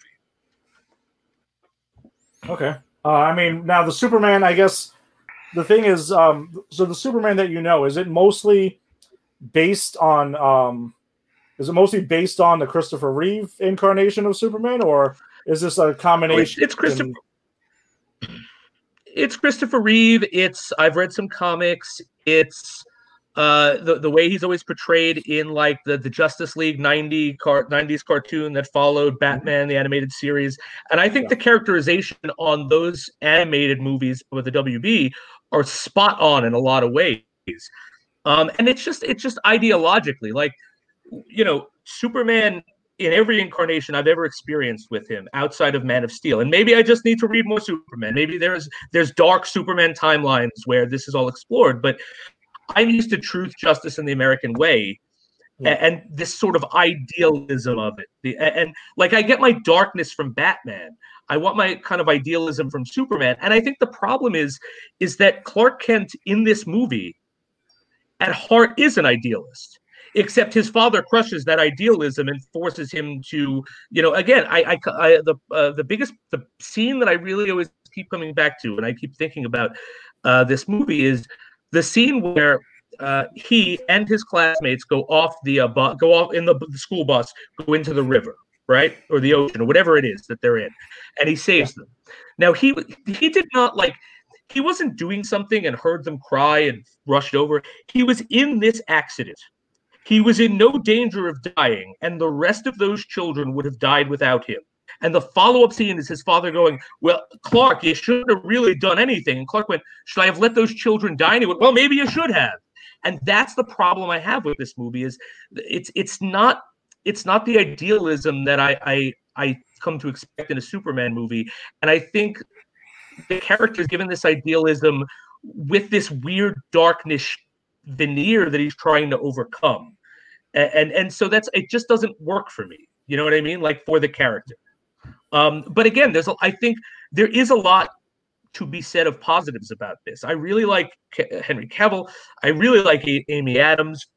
I think the choice of Zod for your villain was perfect. The fact that we see no Lex Luthor in this movie, and I don't even care. Even if it was like the best Lex Luthor ever, they would have gotten, because we'll get into Jesse Eisenberg. I think it was a perfect choice to not have him here. You got Superman, you got Zod, you got two superpowers who were going to fight. And so there was some great choices here. I didn't understand why they went with this bleak tone of the movie, which, like, by the end, I enjoyed a lot of it, but I didn't have fun with a lot of it. And I think that, for me, I come to these movies for fun. I don't want to walk away going, "Oh man, 9/11 and the fact that we've lost our way as a country," and because that's what this movie made me feel like. It made me go introspective about what he was saying about America and where we are, and how Superman now reflects these, different values we have as a country. And I don't want that in a Superman movie. So I think that was my overall issue with it. Though I do agree with you guys. There's a lot of good stuff here. Okay, Tony, I know you're a fan of Man of Steel as well. I'll go last on this one. What were your? I mean, I know you already liked it, but what were your pros and cons? I guess of the movie, if you're going to critique it as well.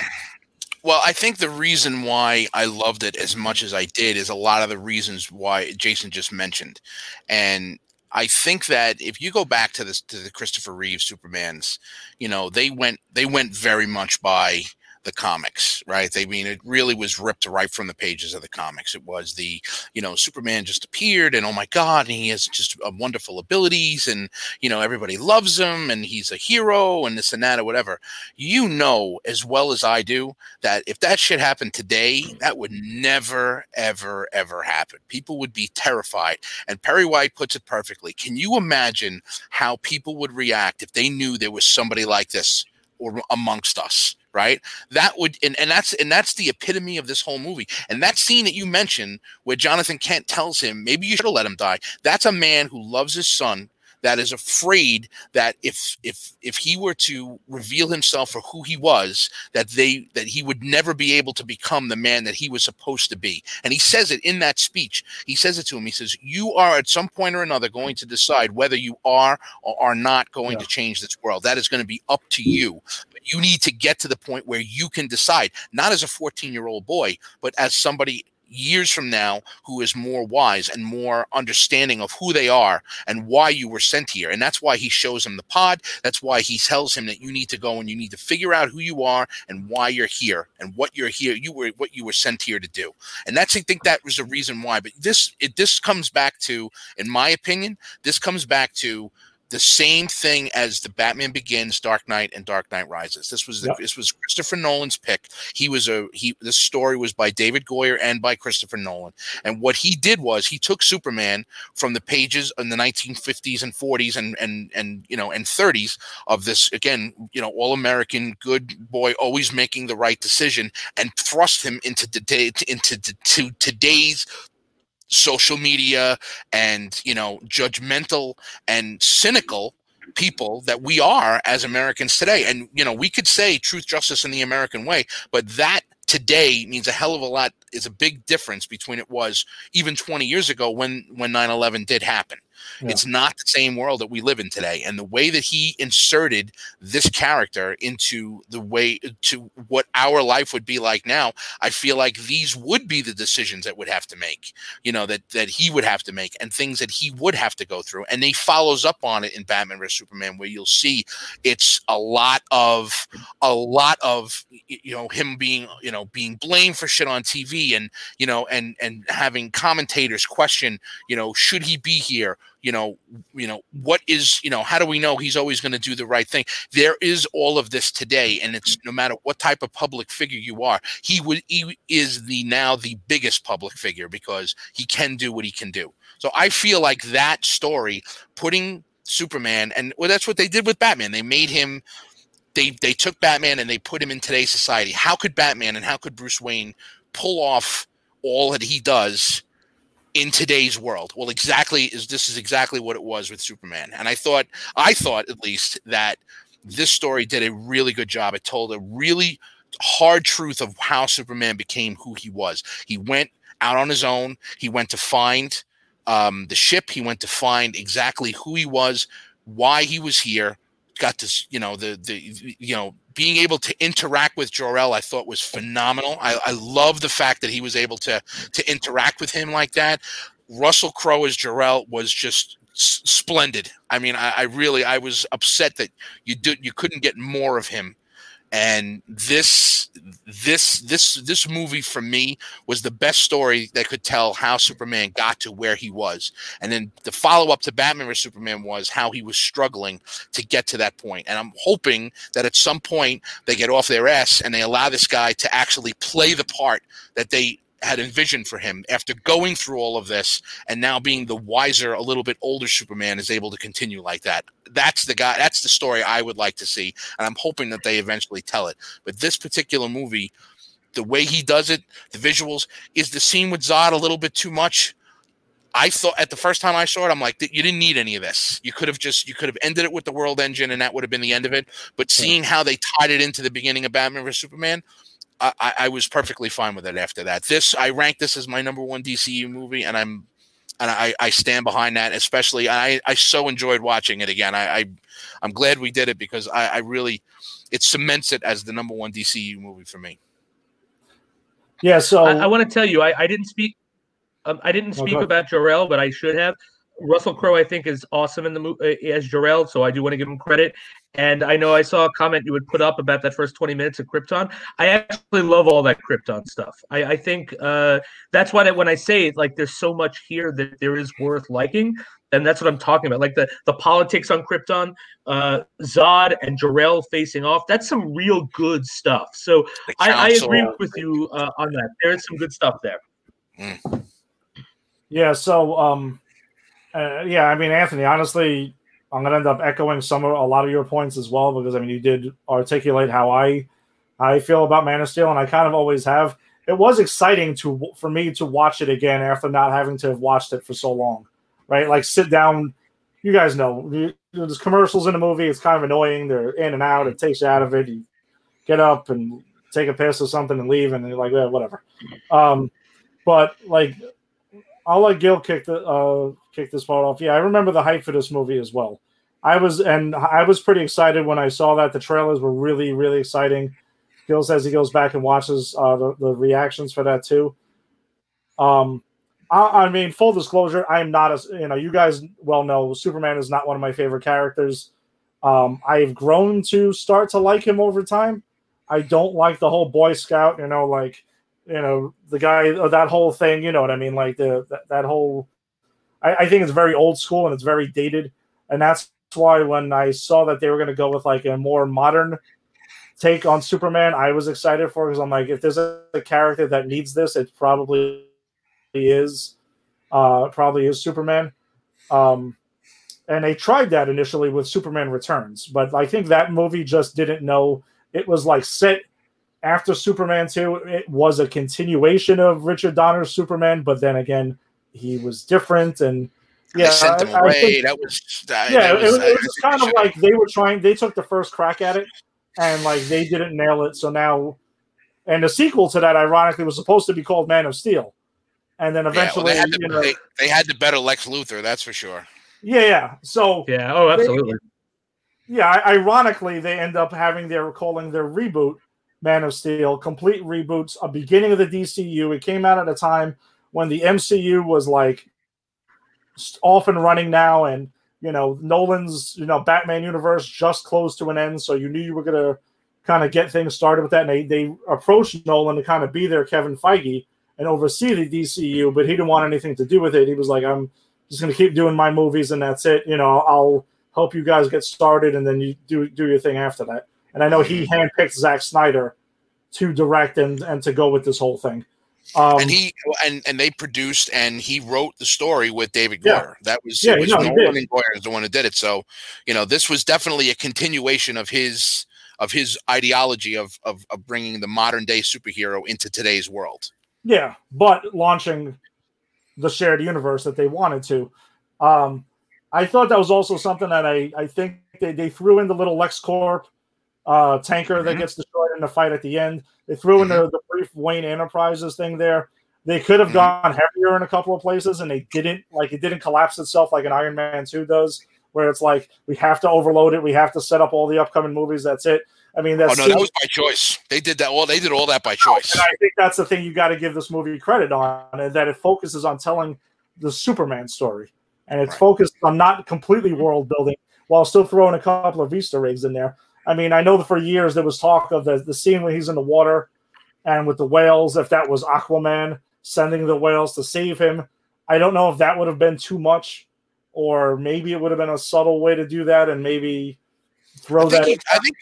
I think Zack Snyder actually admitted to that was a nod to Aquaman that he was. Yeah, it was a fan theory. I know that was thrown around, but I never know. I know my point is they didn't go too heavy-handed with that. So I think DC got there. They picked the perfect character to go with. As much as I love Batman, and to me he's the guy in DC, but their trinity of Superman, Batman, and Wonder Woman kind of are the history of that. But I mean, starting off with Superman is probably the way to go, right? And we found that in BVS that while this is going on, Batman's been running around for 20-something years already. So, I mean, it's fine.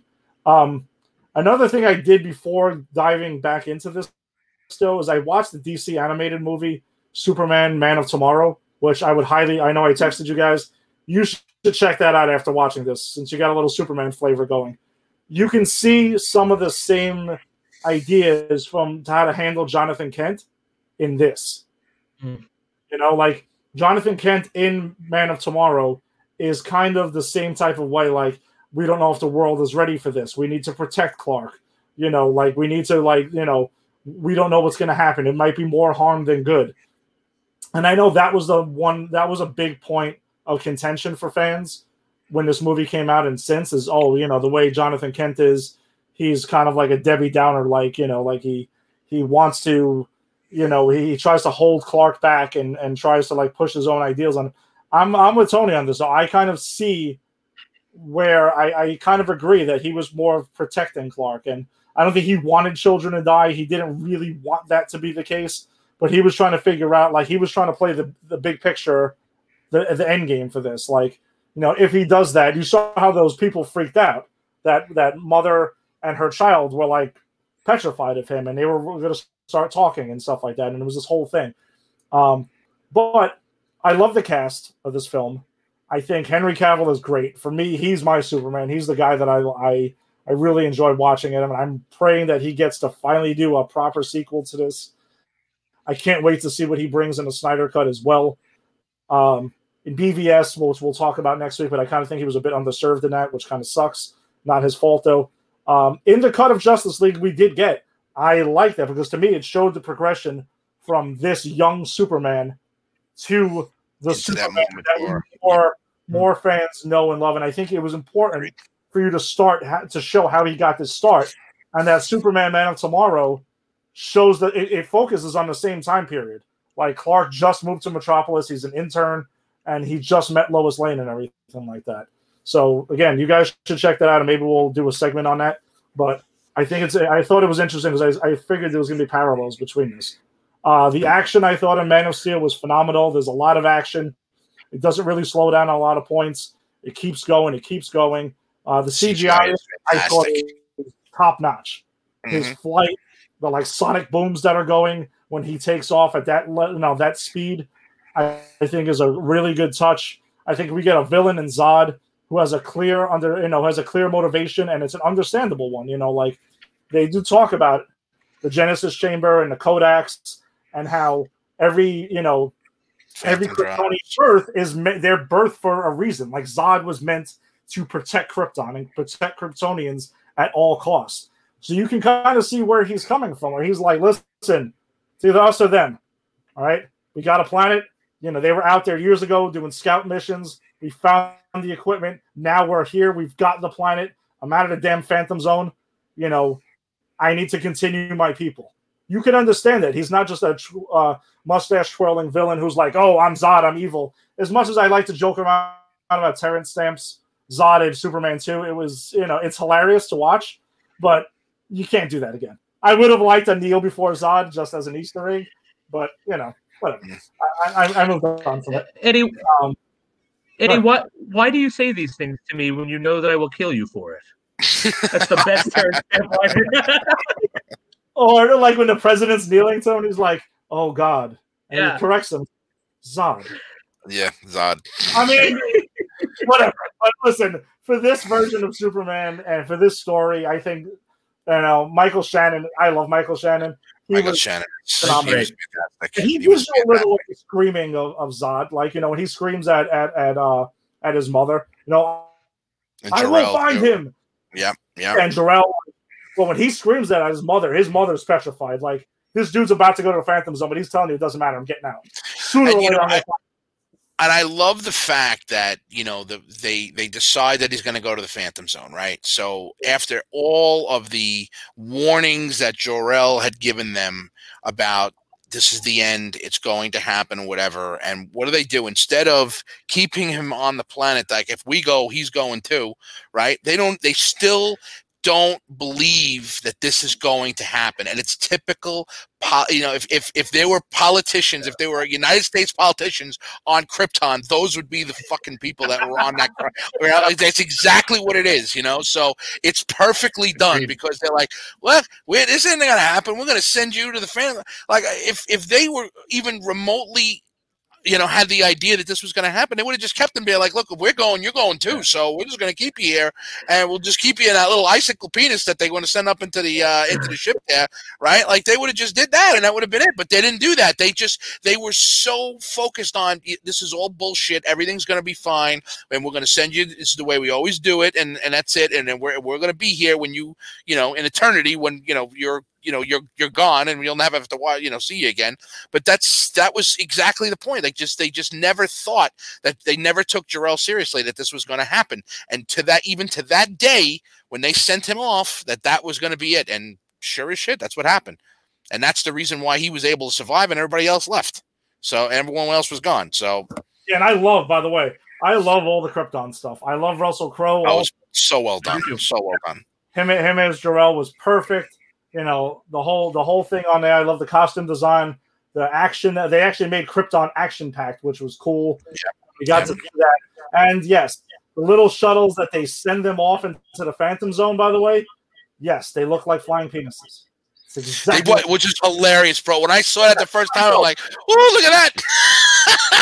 And I reminded you that I forgot about this crap for years. Yes, I forgot about the frozen penis. When I saw that the other night, I was like, look, here he goes again. And to me now, I looked at it. I'm watching this again last night. And I'm like, you know something, man? They're telling them like, you're going to Phantom Zone. You're fucked. Yeah, yeah. Tony, I got very well done. Well done. Nicely done. Tony, to get back to what you said before, because I had the similar moment. Because again, I haven't seen this since the theater, right? So you have the so they get Zod and Zod kills Jor-El, right? And I'm like, oh, okay, great. Now and then they have the trial, and I'm like, you guys are having a trial, like. Your planet's got hours to live. What are you doing? All right. You're having a trial for Zod. Because what happened in the beginning, in 5 minutes before that, Jor-El was standing in front of them saying, we need to evacuate. They're like, what are you saying? We're going to evacuate the whole planet? And he goes, no, we're all doomed. We need to get people off the planet. And they were just like, I don't believe you.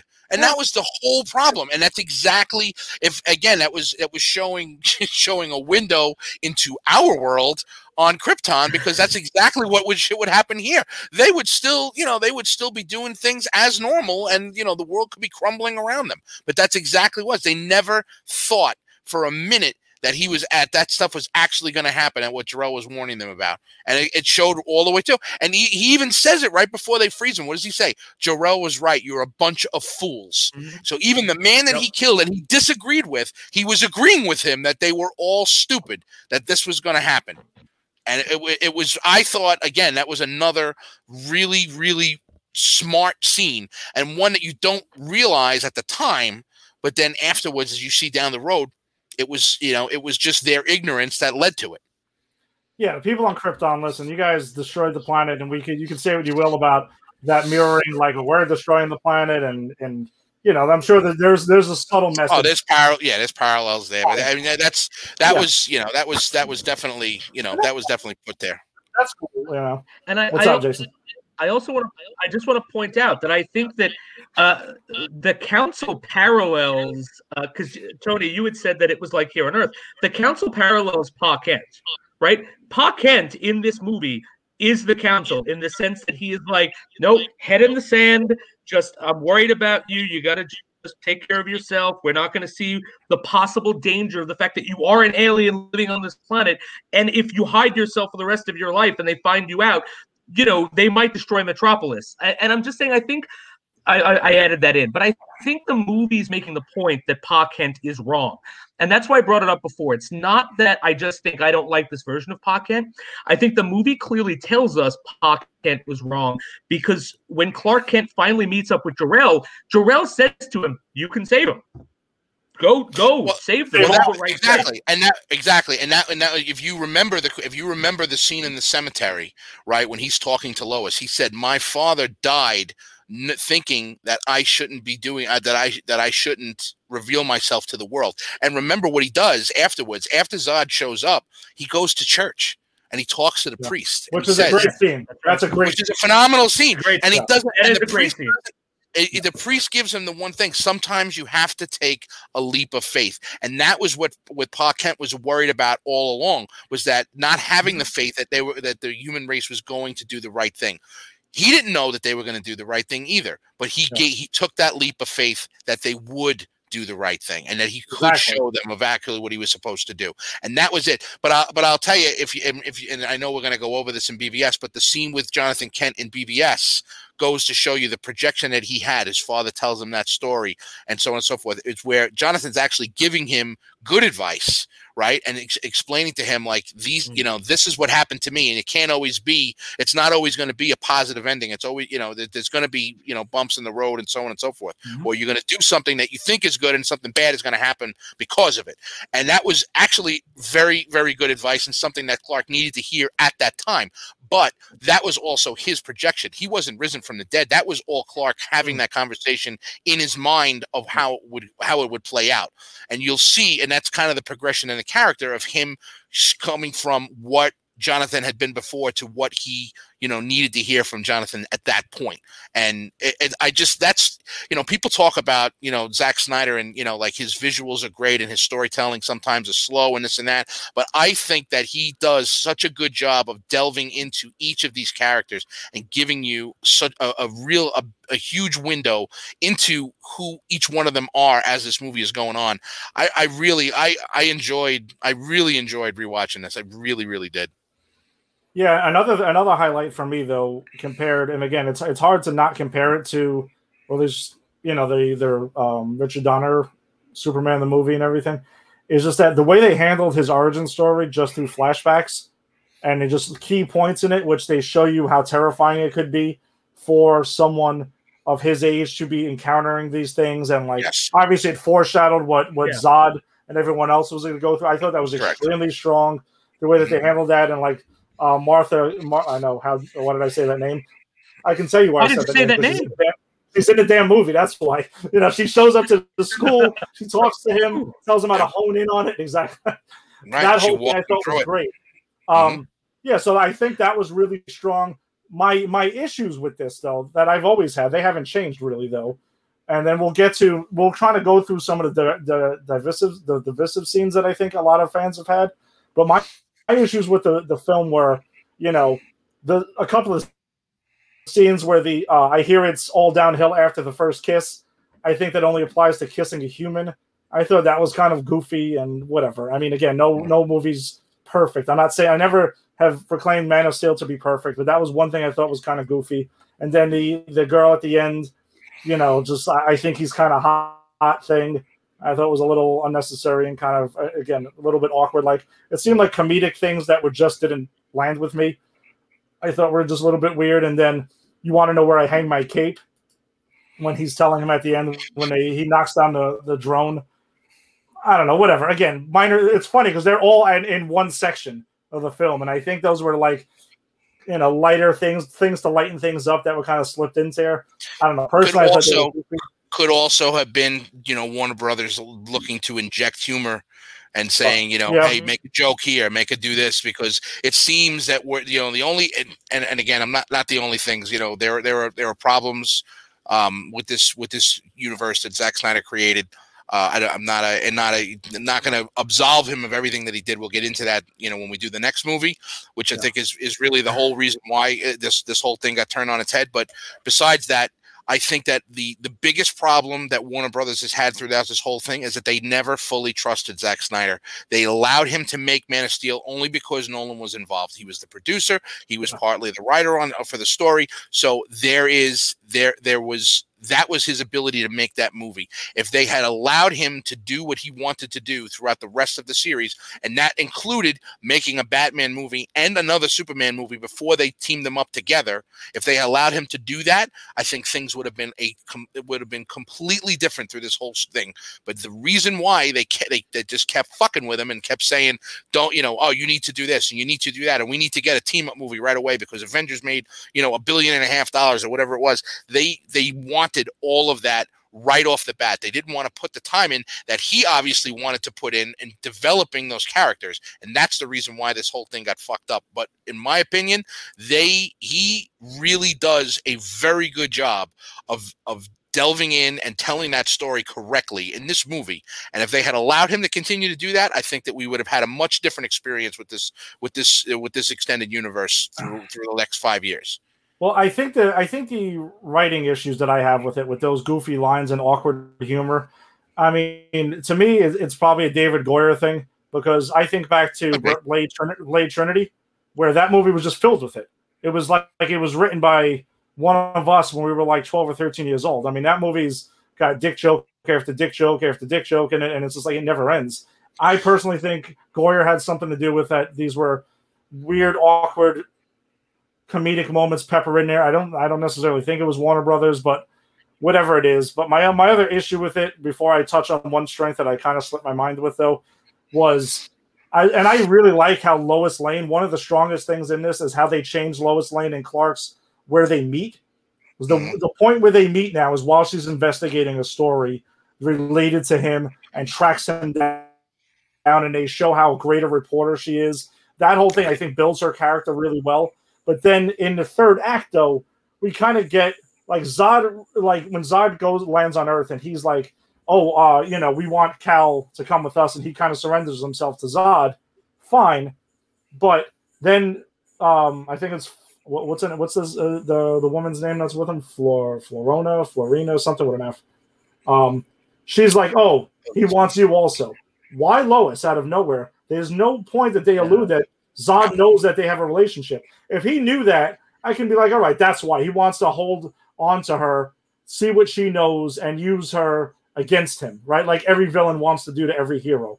That's never established at any point. So I thought that was kind of awkward. And essentially her getting on that ship is how the hell she saves the day with Jor-El's consciousness on that ship. So knowing to put the key in and pressing the thing. Yeah, that thing makes sense. You just had to kind of figure out, why did Zod request her to be? They go out of the way to say Zod requested her. And that's a problem I had too, is that there was no reason. Like, as you said, he didn't know they had a relationship, and he doesn't do anything with her. When they get up there, and he goes, all right, well, go put her somewhere where Jor-El will find her. We got to get this movie going on. Like, I wish they would have had just some sort of throwaway line about why he wants her there. Yeah, I mean, it also could be. Remember that they were looking for the codec, right? So at that point, they could have said that he could have known, or he probably did know that she had done the investigative work to get him, she had done the investigative work on him to find out who he was, because she was really the only person who knew who he was originally. So it could just be the fact that he was looking for the codex. So anybody who could have any information, he wanted them on that ship. And that by the time that they freed him, that they had, they obviously weren't done with him. It was just, she figured out the thing with the command key, and Jor-El got them out of there. Now, do I think that they should have put something in there? Absolutely. But there is a way where you can kind of connect the two there. Not like in the movie we talked about last week, where, you have to touch the person and all of a sudden you're on fucking TV. So, I mean, there's no connection there. Whereas this is, you can see where it was going or why it possibly could be, but they never actually give you the reason why. No, I think it's us filling in a plot hole that's there. It's an obvious thing that's there. Whatever. Again, it didn't ruin the movie for me. It does hold it back from being even more than I thought, but I thought it was a kind of a goofy thing that's there, because literally she's only aboard that ship. I get why the story needed her to be there, but it doesn't really make sense how Zod knows any of this, like anyone. She literally just handpicks her. So obviously Zod told her to go get her specifically, but we don't ever really learn exactly why. And then after that, though, Lois, in the third act of this, Lois is constantly the damsel in distress all of a sudden. Constantly needs to be saved by Superman. She's always, but she's always being saved by him. I mean, but that's the thing that but the thing is, the whole movie was building up to give her more than just being a damsel in distress and making her a strong character. And then all of a sudden, she's she's dropped out of space. She's dropped out of this. She's dropped out of that. Cal's like got to keep on trying to save her, which is, I get it. Cal saving her is a big deal, but it just seemed like it got repetitive. Like it happened 2 or 3 times in the last act, and I was like, you don't need to. Once I think would have been like, I got it. The only thing that really pissed me off and it didn't piss me off. The only thing that really bothered me, I guess, about all of this is that throughout this whole thing, he left her in the middle of that dust field, right? When her and Zod started to go, these two guys are flying around the frickin' city like you wouldn't believe. They're going through buildings. They're this, that, and the other thing. You don't know where they are, what they're, and for the 3 minutes that they're inside the frickin' terminal, right? Inside Grand Central Station, I guess, because that's what it looked like. She appears out of nowhere. She just walks in. Yep. She just walks in. What'd she do? What'd she do? Hail a taxi and get down there? Did she call an Uber? Like, how the hell in the middle of a war zone did she end up from the middle of the dust field to being standing in the middle of Grand Central Terminal? And Ed, you know as well as I do, even if you walked into Grand Central Terminal, you wouldn't even know what the hell entrance to go in, where they are, how they got. Like, that's the one thing that I could say. Like, I'm like, oh, this is ridiculous. Like, she just happens to walk in the one entrance where they happen to be, right? Yeah. That there's nothing blocking or anything like that after they flew through the freaking ceiling. Like, that's the only thing about it. I'm like, that's absurd. Yeah, like that's literally absurd. I'm in a movie about aliens and a movie about Superman. The most absurd thing is that in the middle of this war between these two super beings, she just happens to walk in the door and down the stairs, and there he is. Well, that's what I'm saying. I think in that third act, Lois seems to be appearing very conveniently for things to kind of just happen, and that's one thing I think is kind of weird. And again, it's not something that ruins it for me, but it is very bizarre, and it keeps happening over and over and over. But she didn't even have. I can understand he had to save her out coming out of the ship because she was on the ship. First of all, she shouldn't have even been on the ship because there's no reason why. Yeah, the story had a reason for her to be there. I gotta put the key in. I can handle that, right? Yes. Like there was no reason for her to be on the ship, but that's fine. Okay, she's on the ship. She falls out the back. He flies. He saves her. He brings her down. Whatever. Okay, so that happens. But there was no reason why she had to be. But he saves her again, though.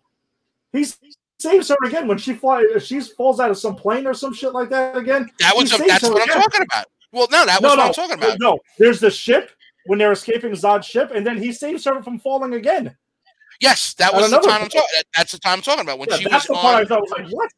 When she was on the C-17, when they were going to drop this, they were going to, put the right? Like, okay, first of all, she should never have been on that plane before. There was no reason for her to be on that plane, but she's on the plane in the army fatigues too, which I thought was hysterical. They let it change. Now she's like an auxiliary army soldier. Now she's going to go on the plane, but so she falls out. He saves it, but he leaves her in the middle of ground zero, essentially, where there's just nothing. Yeah. And then, but she didn't have to be in the train station. That she didn't scene would have been more.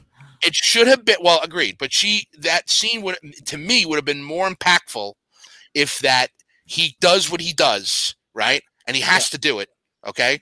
And he does what he does because he realizes, because he says, and and again, it's these little throwaway lines sometimes, but he says, "Don't do this," right? He's telling him, "Don't make me kill you," right? And he says, he says, "Never." And he realizes this is never going to stop, that I have to do what I have to do. And he does it. The scene to me would have been more impactful if he does it and he's just kneeling there with Zod in front of him, right? And then the imagery is, I alone had to make this decision and I did it. And I did it for the reason that I had to do it. Right? That to me would have been more impactful.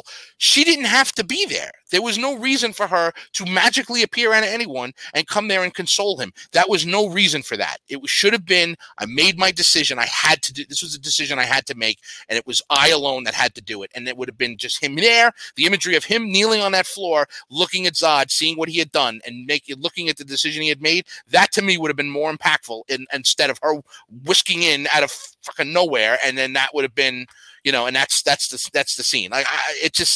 That's the only problem I literally have. And it's not just the fact that it's her or whatever, the ridiculousness. It was the fact that there was no reason for her to there. And the scene, in my opinion, would have been better without her being there.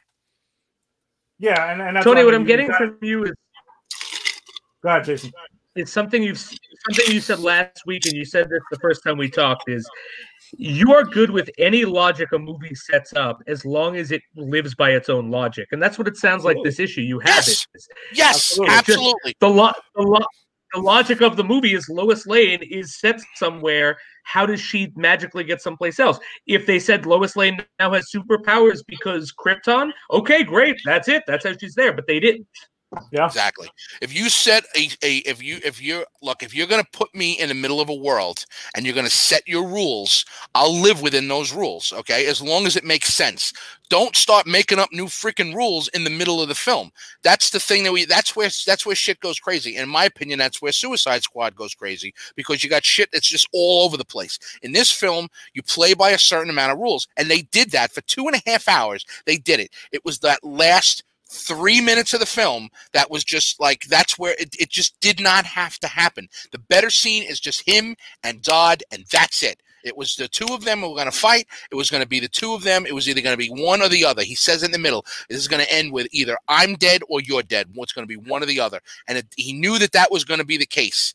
There was going to be no talking him out of it. So it had to happen. and he knew it had to happen. But it should have been him by himself because it was his decision. He had to make it. He made it. It should have been just him on that floor with Zod with Zod's body. Yeah, well, one of the other big strengths before we were going to move on to the divisive scenes that fans seem to have, but you kind of mentioned a pretty big one there. We'll touch on that in a second, but I think another thing that Gil brought up too, and that is one I wanted to mention, it was in my notes, was the score. Hans Zimmer crushed it in this movie with the score of it. I love the first flight theme in there, and like that whole thing. To me, the score helps out a lot of it because that's what makes it. A lot of people are like, oh, it's a gloomy movie. It's not very full of hope and everything like that. I think Hans Zimmer's score, along with some of the scenes and the visuals, I personally felt it did portray hope, and it made a lot of that, especially his first flight when he takes off, and like that whole thing is fantastic to me. That's what I love. Another big thing in this. Some of the divisive scenes. Tim is mentioning one of them is Pa Kent's death scene. I guess we can start off with that. There's 4 that I had on my list that were there. A lot of fans seem to have an issue with it because I don't know if it was necessarily the visual or something like that of it. I get why he told him to, why he tells Clark to let me go because he's still trying to protect the secret. Some people felt that was going over the edge with trying to protect the secret. I mean, he was willing to say, don't save, potentially let some children die and stuff like that in a school bus, letting him go in that situation, I think kind of lines up. Again, you set up your own kind of rules and ideology for Jonathan Kent. It only makes sense that he would sacrifice himself to protect Clark's secret. Jason, I mean, I know how do you feel about maybe that view of it? So I've got no problem with that scene because I think you're right. That is a guy who would die to keep that secret. And at least he's not a hypocrite about it. And I don't think the movie even attempts to say he's a hypocrite, though I do think it's saying he's wrong.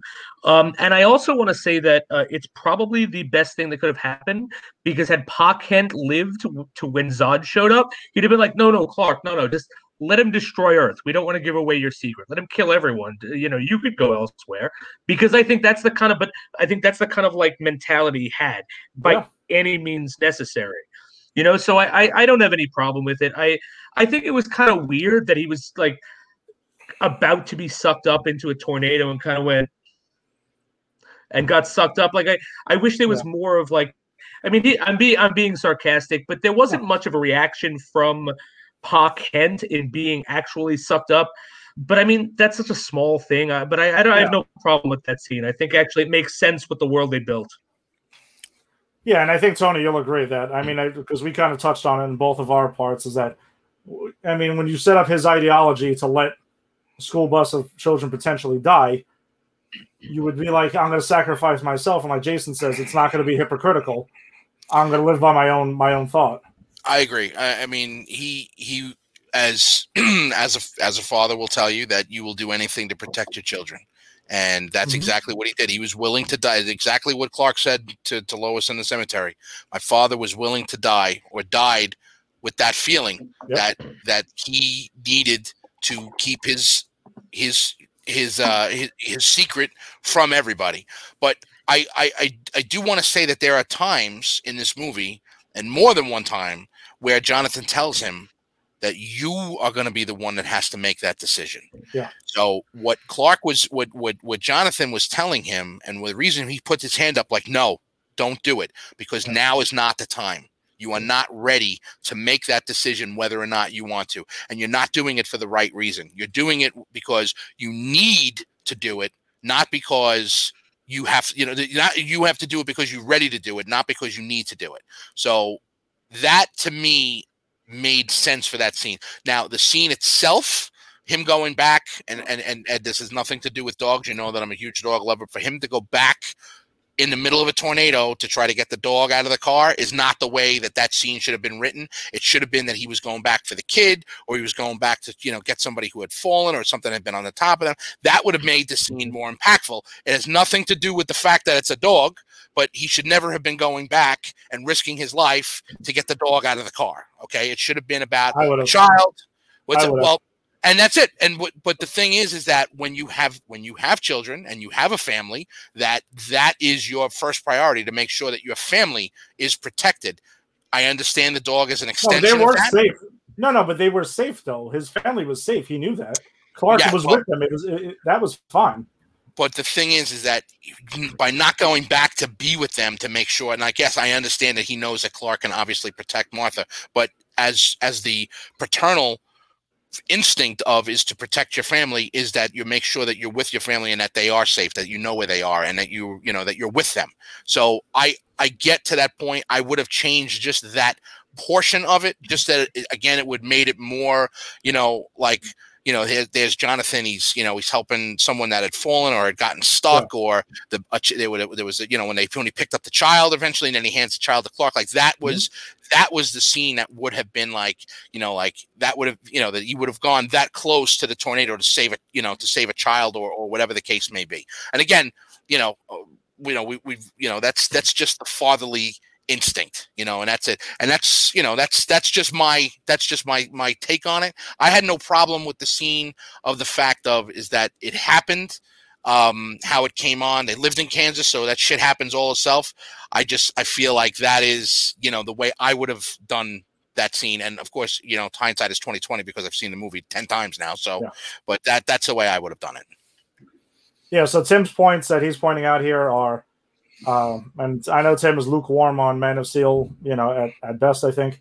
If Clark can fold up an 18-wheeler, which he does early in the movie, when that drunk guy is messing around with the waitress, and he can put it on telephone poles that nobody's seeing him, how could he have saved Pa Kent without being seen? My answer to that is simply that there was not a crowd of people outside of the bar waiting around and hanging out, and then he just did it in front of them. There was essentially an audience of people that Clark would have had to do it in front of them to save it. So that would be my answer.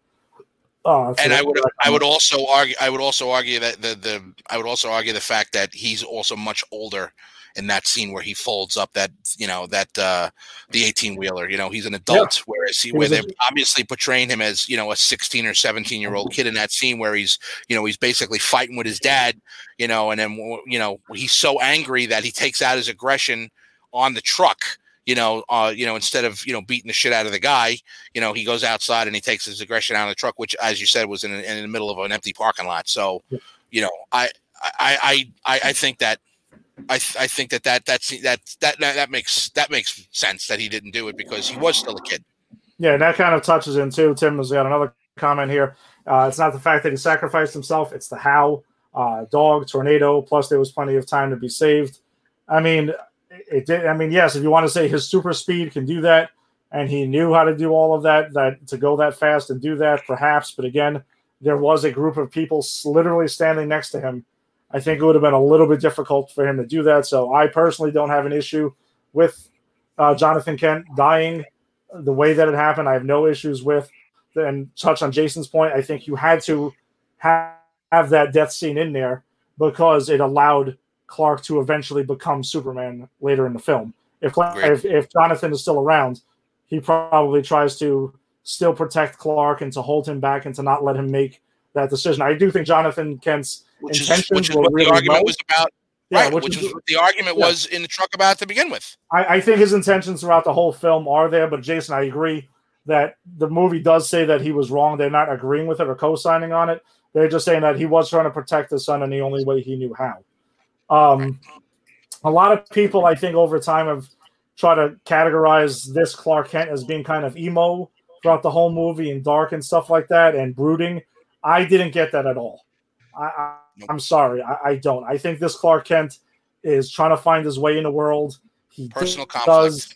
There's a lot of personal conflict that I think is set up. Again, it's a modernizing tale of Superman, and I think it makes sense. It's more of a realistic tone onto it without going too far because the dude can fly, and we're talking about aliens and space and Krypton and all this stuff. So I don't think it goes to that extreme. But like Jason, how do you feel about? Do you feel he was like a dark, brooding character? Because I know you touched on maybe you felt like that, previously. I don't feel that he is a dark, brooding character. I feel this movie is bleak and has a bleak message. Okay. That's so I want to make it clear. That's a difference. Like, I think the whole movie is Clark Kent Superman trying to become Superman, the Superman that we know. He's trying, right? Yeah. He's on his way. Because right, but the thing is, but I think that it's not like always thrust there or something happens. He, from the very moment that he tries to start saving people, and his father's like, "Dad, let kids die." He really does have that in him. So I don't think he's a dark, brooding character. I just think the tone of the movie, and in particular the action scenes, the fight scenes at the end, where we pretty much level like several 9/11s on Metropolis. Now I was going to get to that next section. Okay. Yeah. So it's not my issue is never with the character Superman in this. It was always with kind of everything around Superman. Okay. You know, it's almost as if it's almost as if you took Superman and you, as I said, you put him in this dark else world, and he's still Superman, right? It's like Red Sun. Well, he's trying to be who he is innately, but he's got all of these other like social things. So I think all these social things around him keep him from being Superman. So he's not a dark, bleak character. But again, there's just so much in this movie that I find bleak that I can't help but not have fun with it. Okay.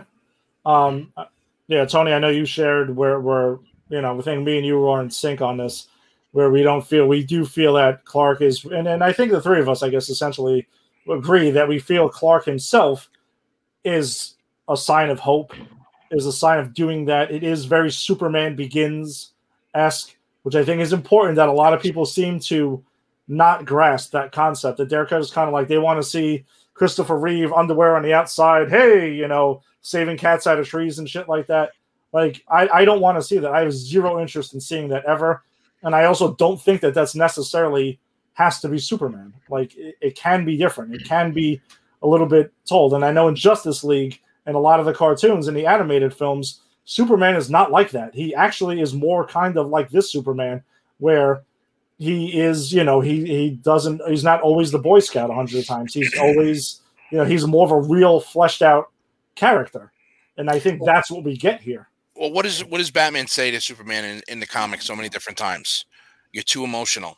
Your emotions are going to get your emotions are going to get you in trouble, right? And it happens. You could see it, because what happens? He goes and he comes after Zod, right?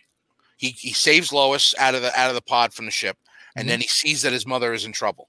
And then he comes, and then what does he do? He's got Zod, and he's just literally pounded on him as he gets into Smallville. Now, he doesn't know what he's getting himself into. He doesn't know, what they're capable of. But all he knows is that his mother's in trouble and that he loses his shit, right? And that's a young, immature Superman who is not looking at the situation, which, as you see in Batman, where he's, setting all of these different things up and preparing himself for what's going to happen, because now you have a seasoned superhero that knows that he needs to know his enemy, he needs to know the terrain, he needs to know what's going on, he needs to set everything up in advance.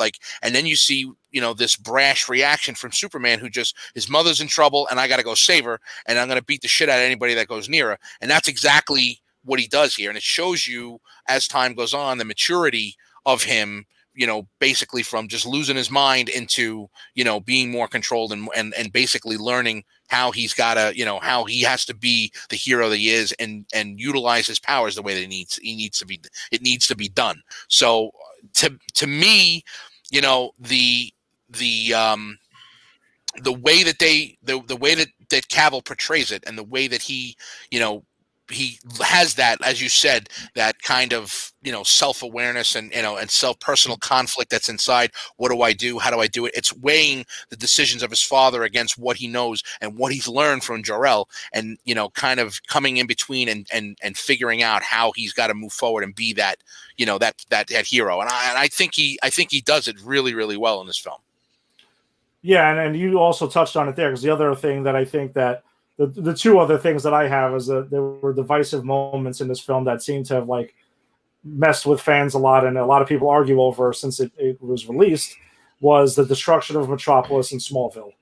They were like, oh, look at this. It was, again, a young hero, but besides a young hero, not trying to make an excuse for him, you have two super-powered Kryptonians going at it. and he fights with other Kryptonians there. Yes. I'm sorry, that's going to be hard to kind of like hunker down and like keep that in a ring or something and keep that contained. It's gonna spill out. It's gonna happen. I mean, I'm sorry, it is what it is.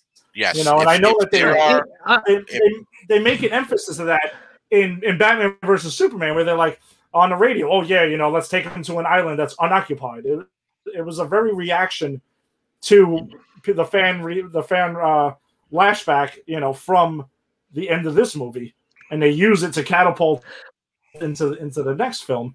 Go ahead, Jason. No, but I want to make a point because I'm not someone who gets upset about mass destruction and death or whatever in these movies, right? It's going to happen. But however, I do, as I said, that part of that is my problem with this movie. And it's not like, oh, there's destruction, there's that. It's the last like 40 minutes of that movie is like destruction porn. Like, again, like, look, let's look at Avengers, the movie. Okay, Avengers, the movie, is a movie that also utilizes 9/11 imagery and symbolism in its movie. However, what I don't see in that movie is are my two main characters fighting on the dust and bones of whatever the hell what used to be in the middle of that city that they're fighting at, while the rest of the city, every building in the city looks like it's one of the Twin Towers burning and falling. And this, I just think my issue was not the destruction and the violence. It was just the gratuitous nature of showing that destruction, almost as if I felt like it was I'm not going to say Zack Snyder. I know you guys hold him very, very high up. Maybe it was the Warner Brothers. Maybe it was the. No, it was Zack. Oh no, that was definitely. It was Zack Snyder.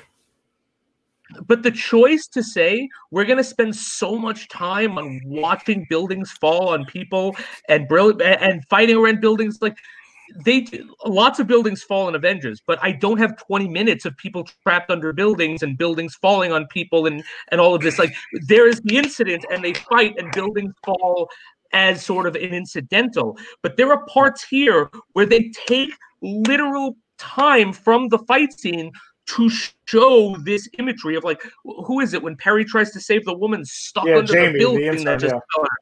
It's just they make a choice to go super gratuitously violent and bleak, and that's my problem with it. It's not that shit gets blown up and buildings fall. Hey, it's a superhero movie, man. I lived through Age of Ultron in the comic book or in the movie. I mean, I've seen buildings fall in comic books.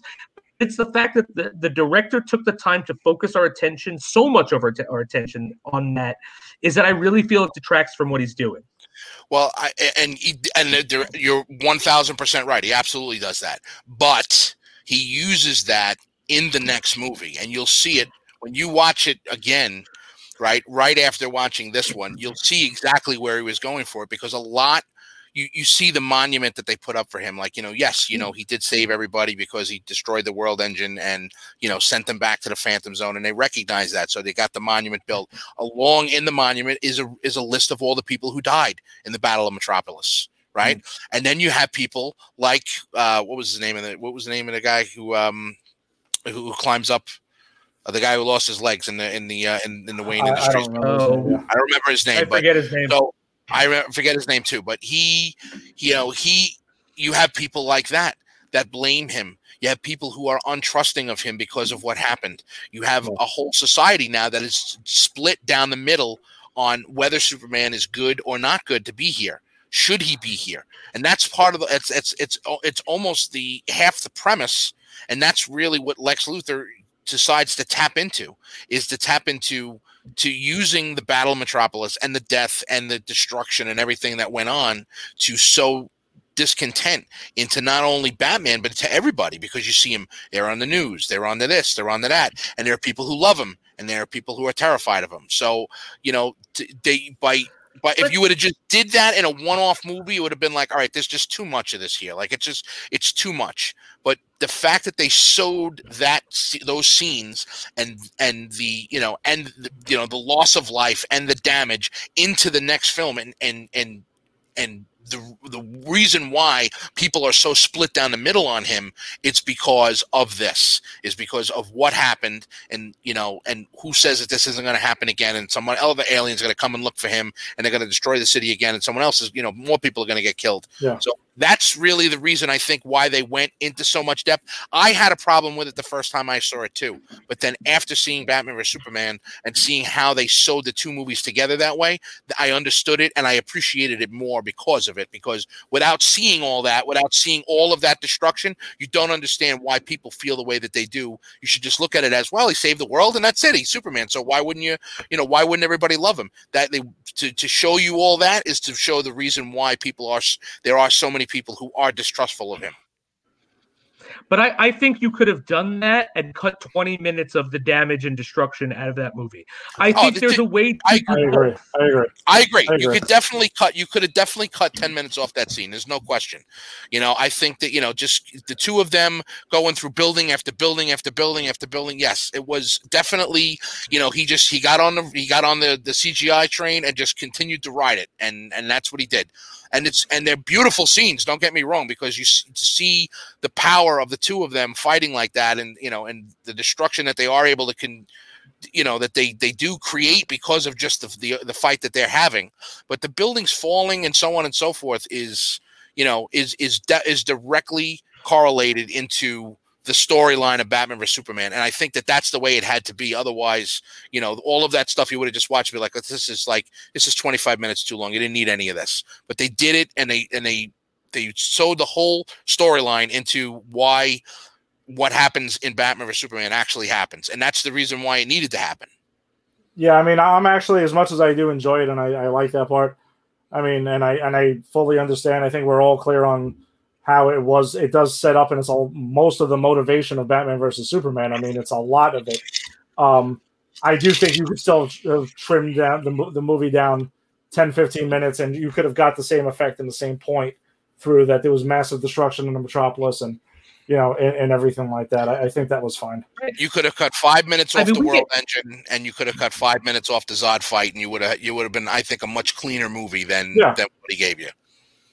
And let's not forget that we got Avengers set up an entire two-phase arc with way less damage. Yes, it's implied damage but we're seeing damage in Avengers, but we're not seeing buildings falling, people being crushed, hopelessness, despair. Yeah. And I think that's my issue is I think they could have done more implied stuff and still set up the Batman stuff.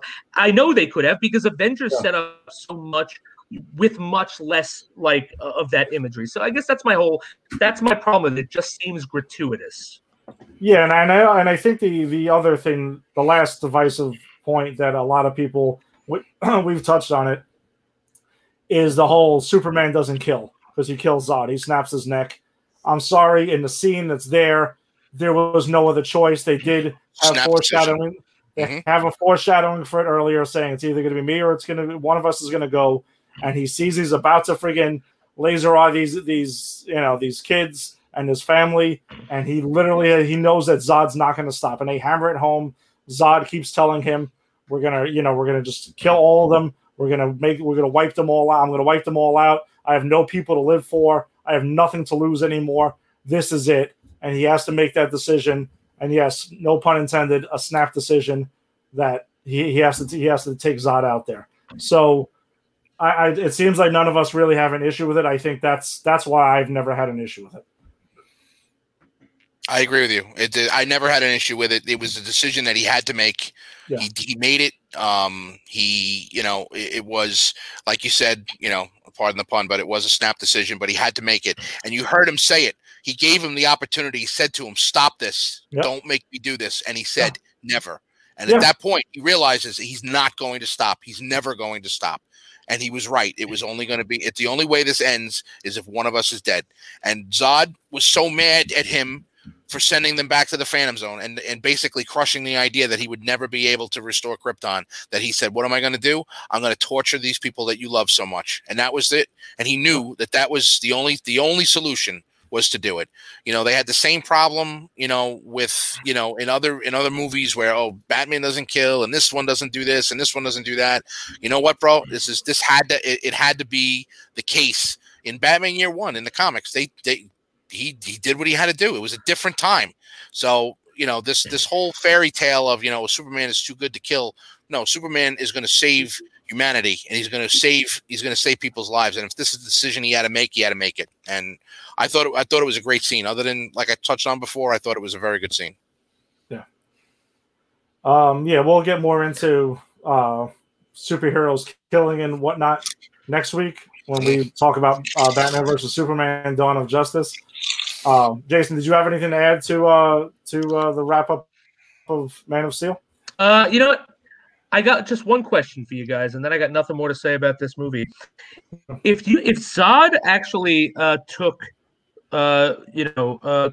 Clark's mother up on that ship and then went on and said, "All right, everyone, I have Martha here," do you think we'd get Batman in this movie, or do you still think no? You think the Martha Club would have joined early? Oh man, that's a really interesting point. That's a tough question. If somehow Bruce would have been able to know that her name was Martha, absolutely. Then I think the movie just continues. That's it. Batman shows up. He goes into Zod's ship. Rex house. Yeah, we get the warehouse. And I'm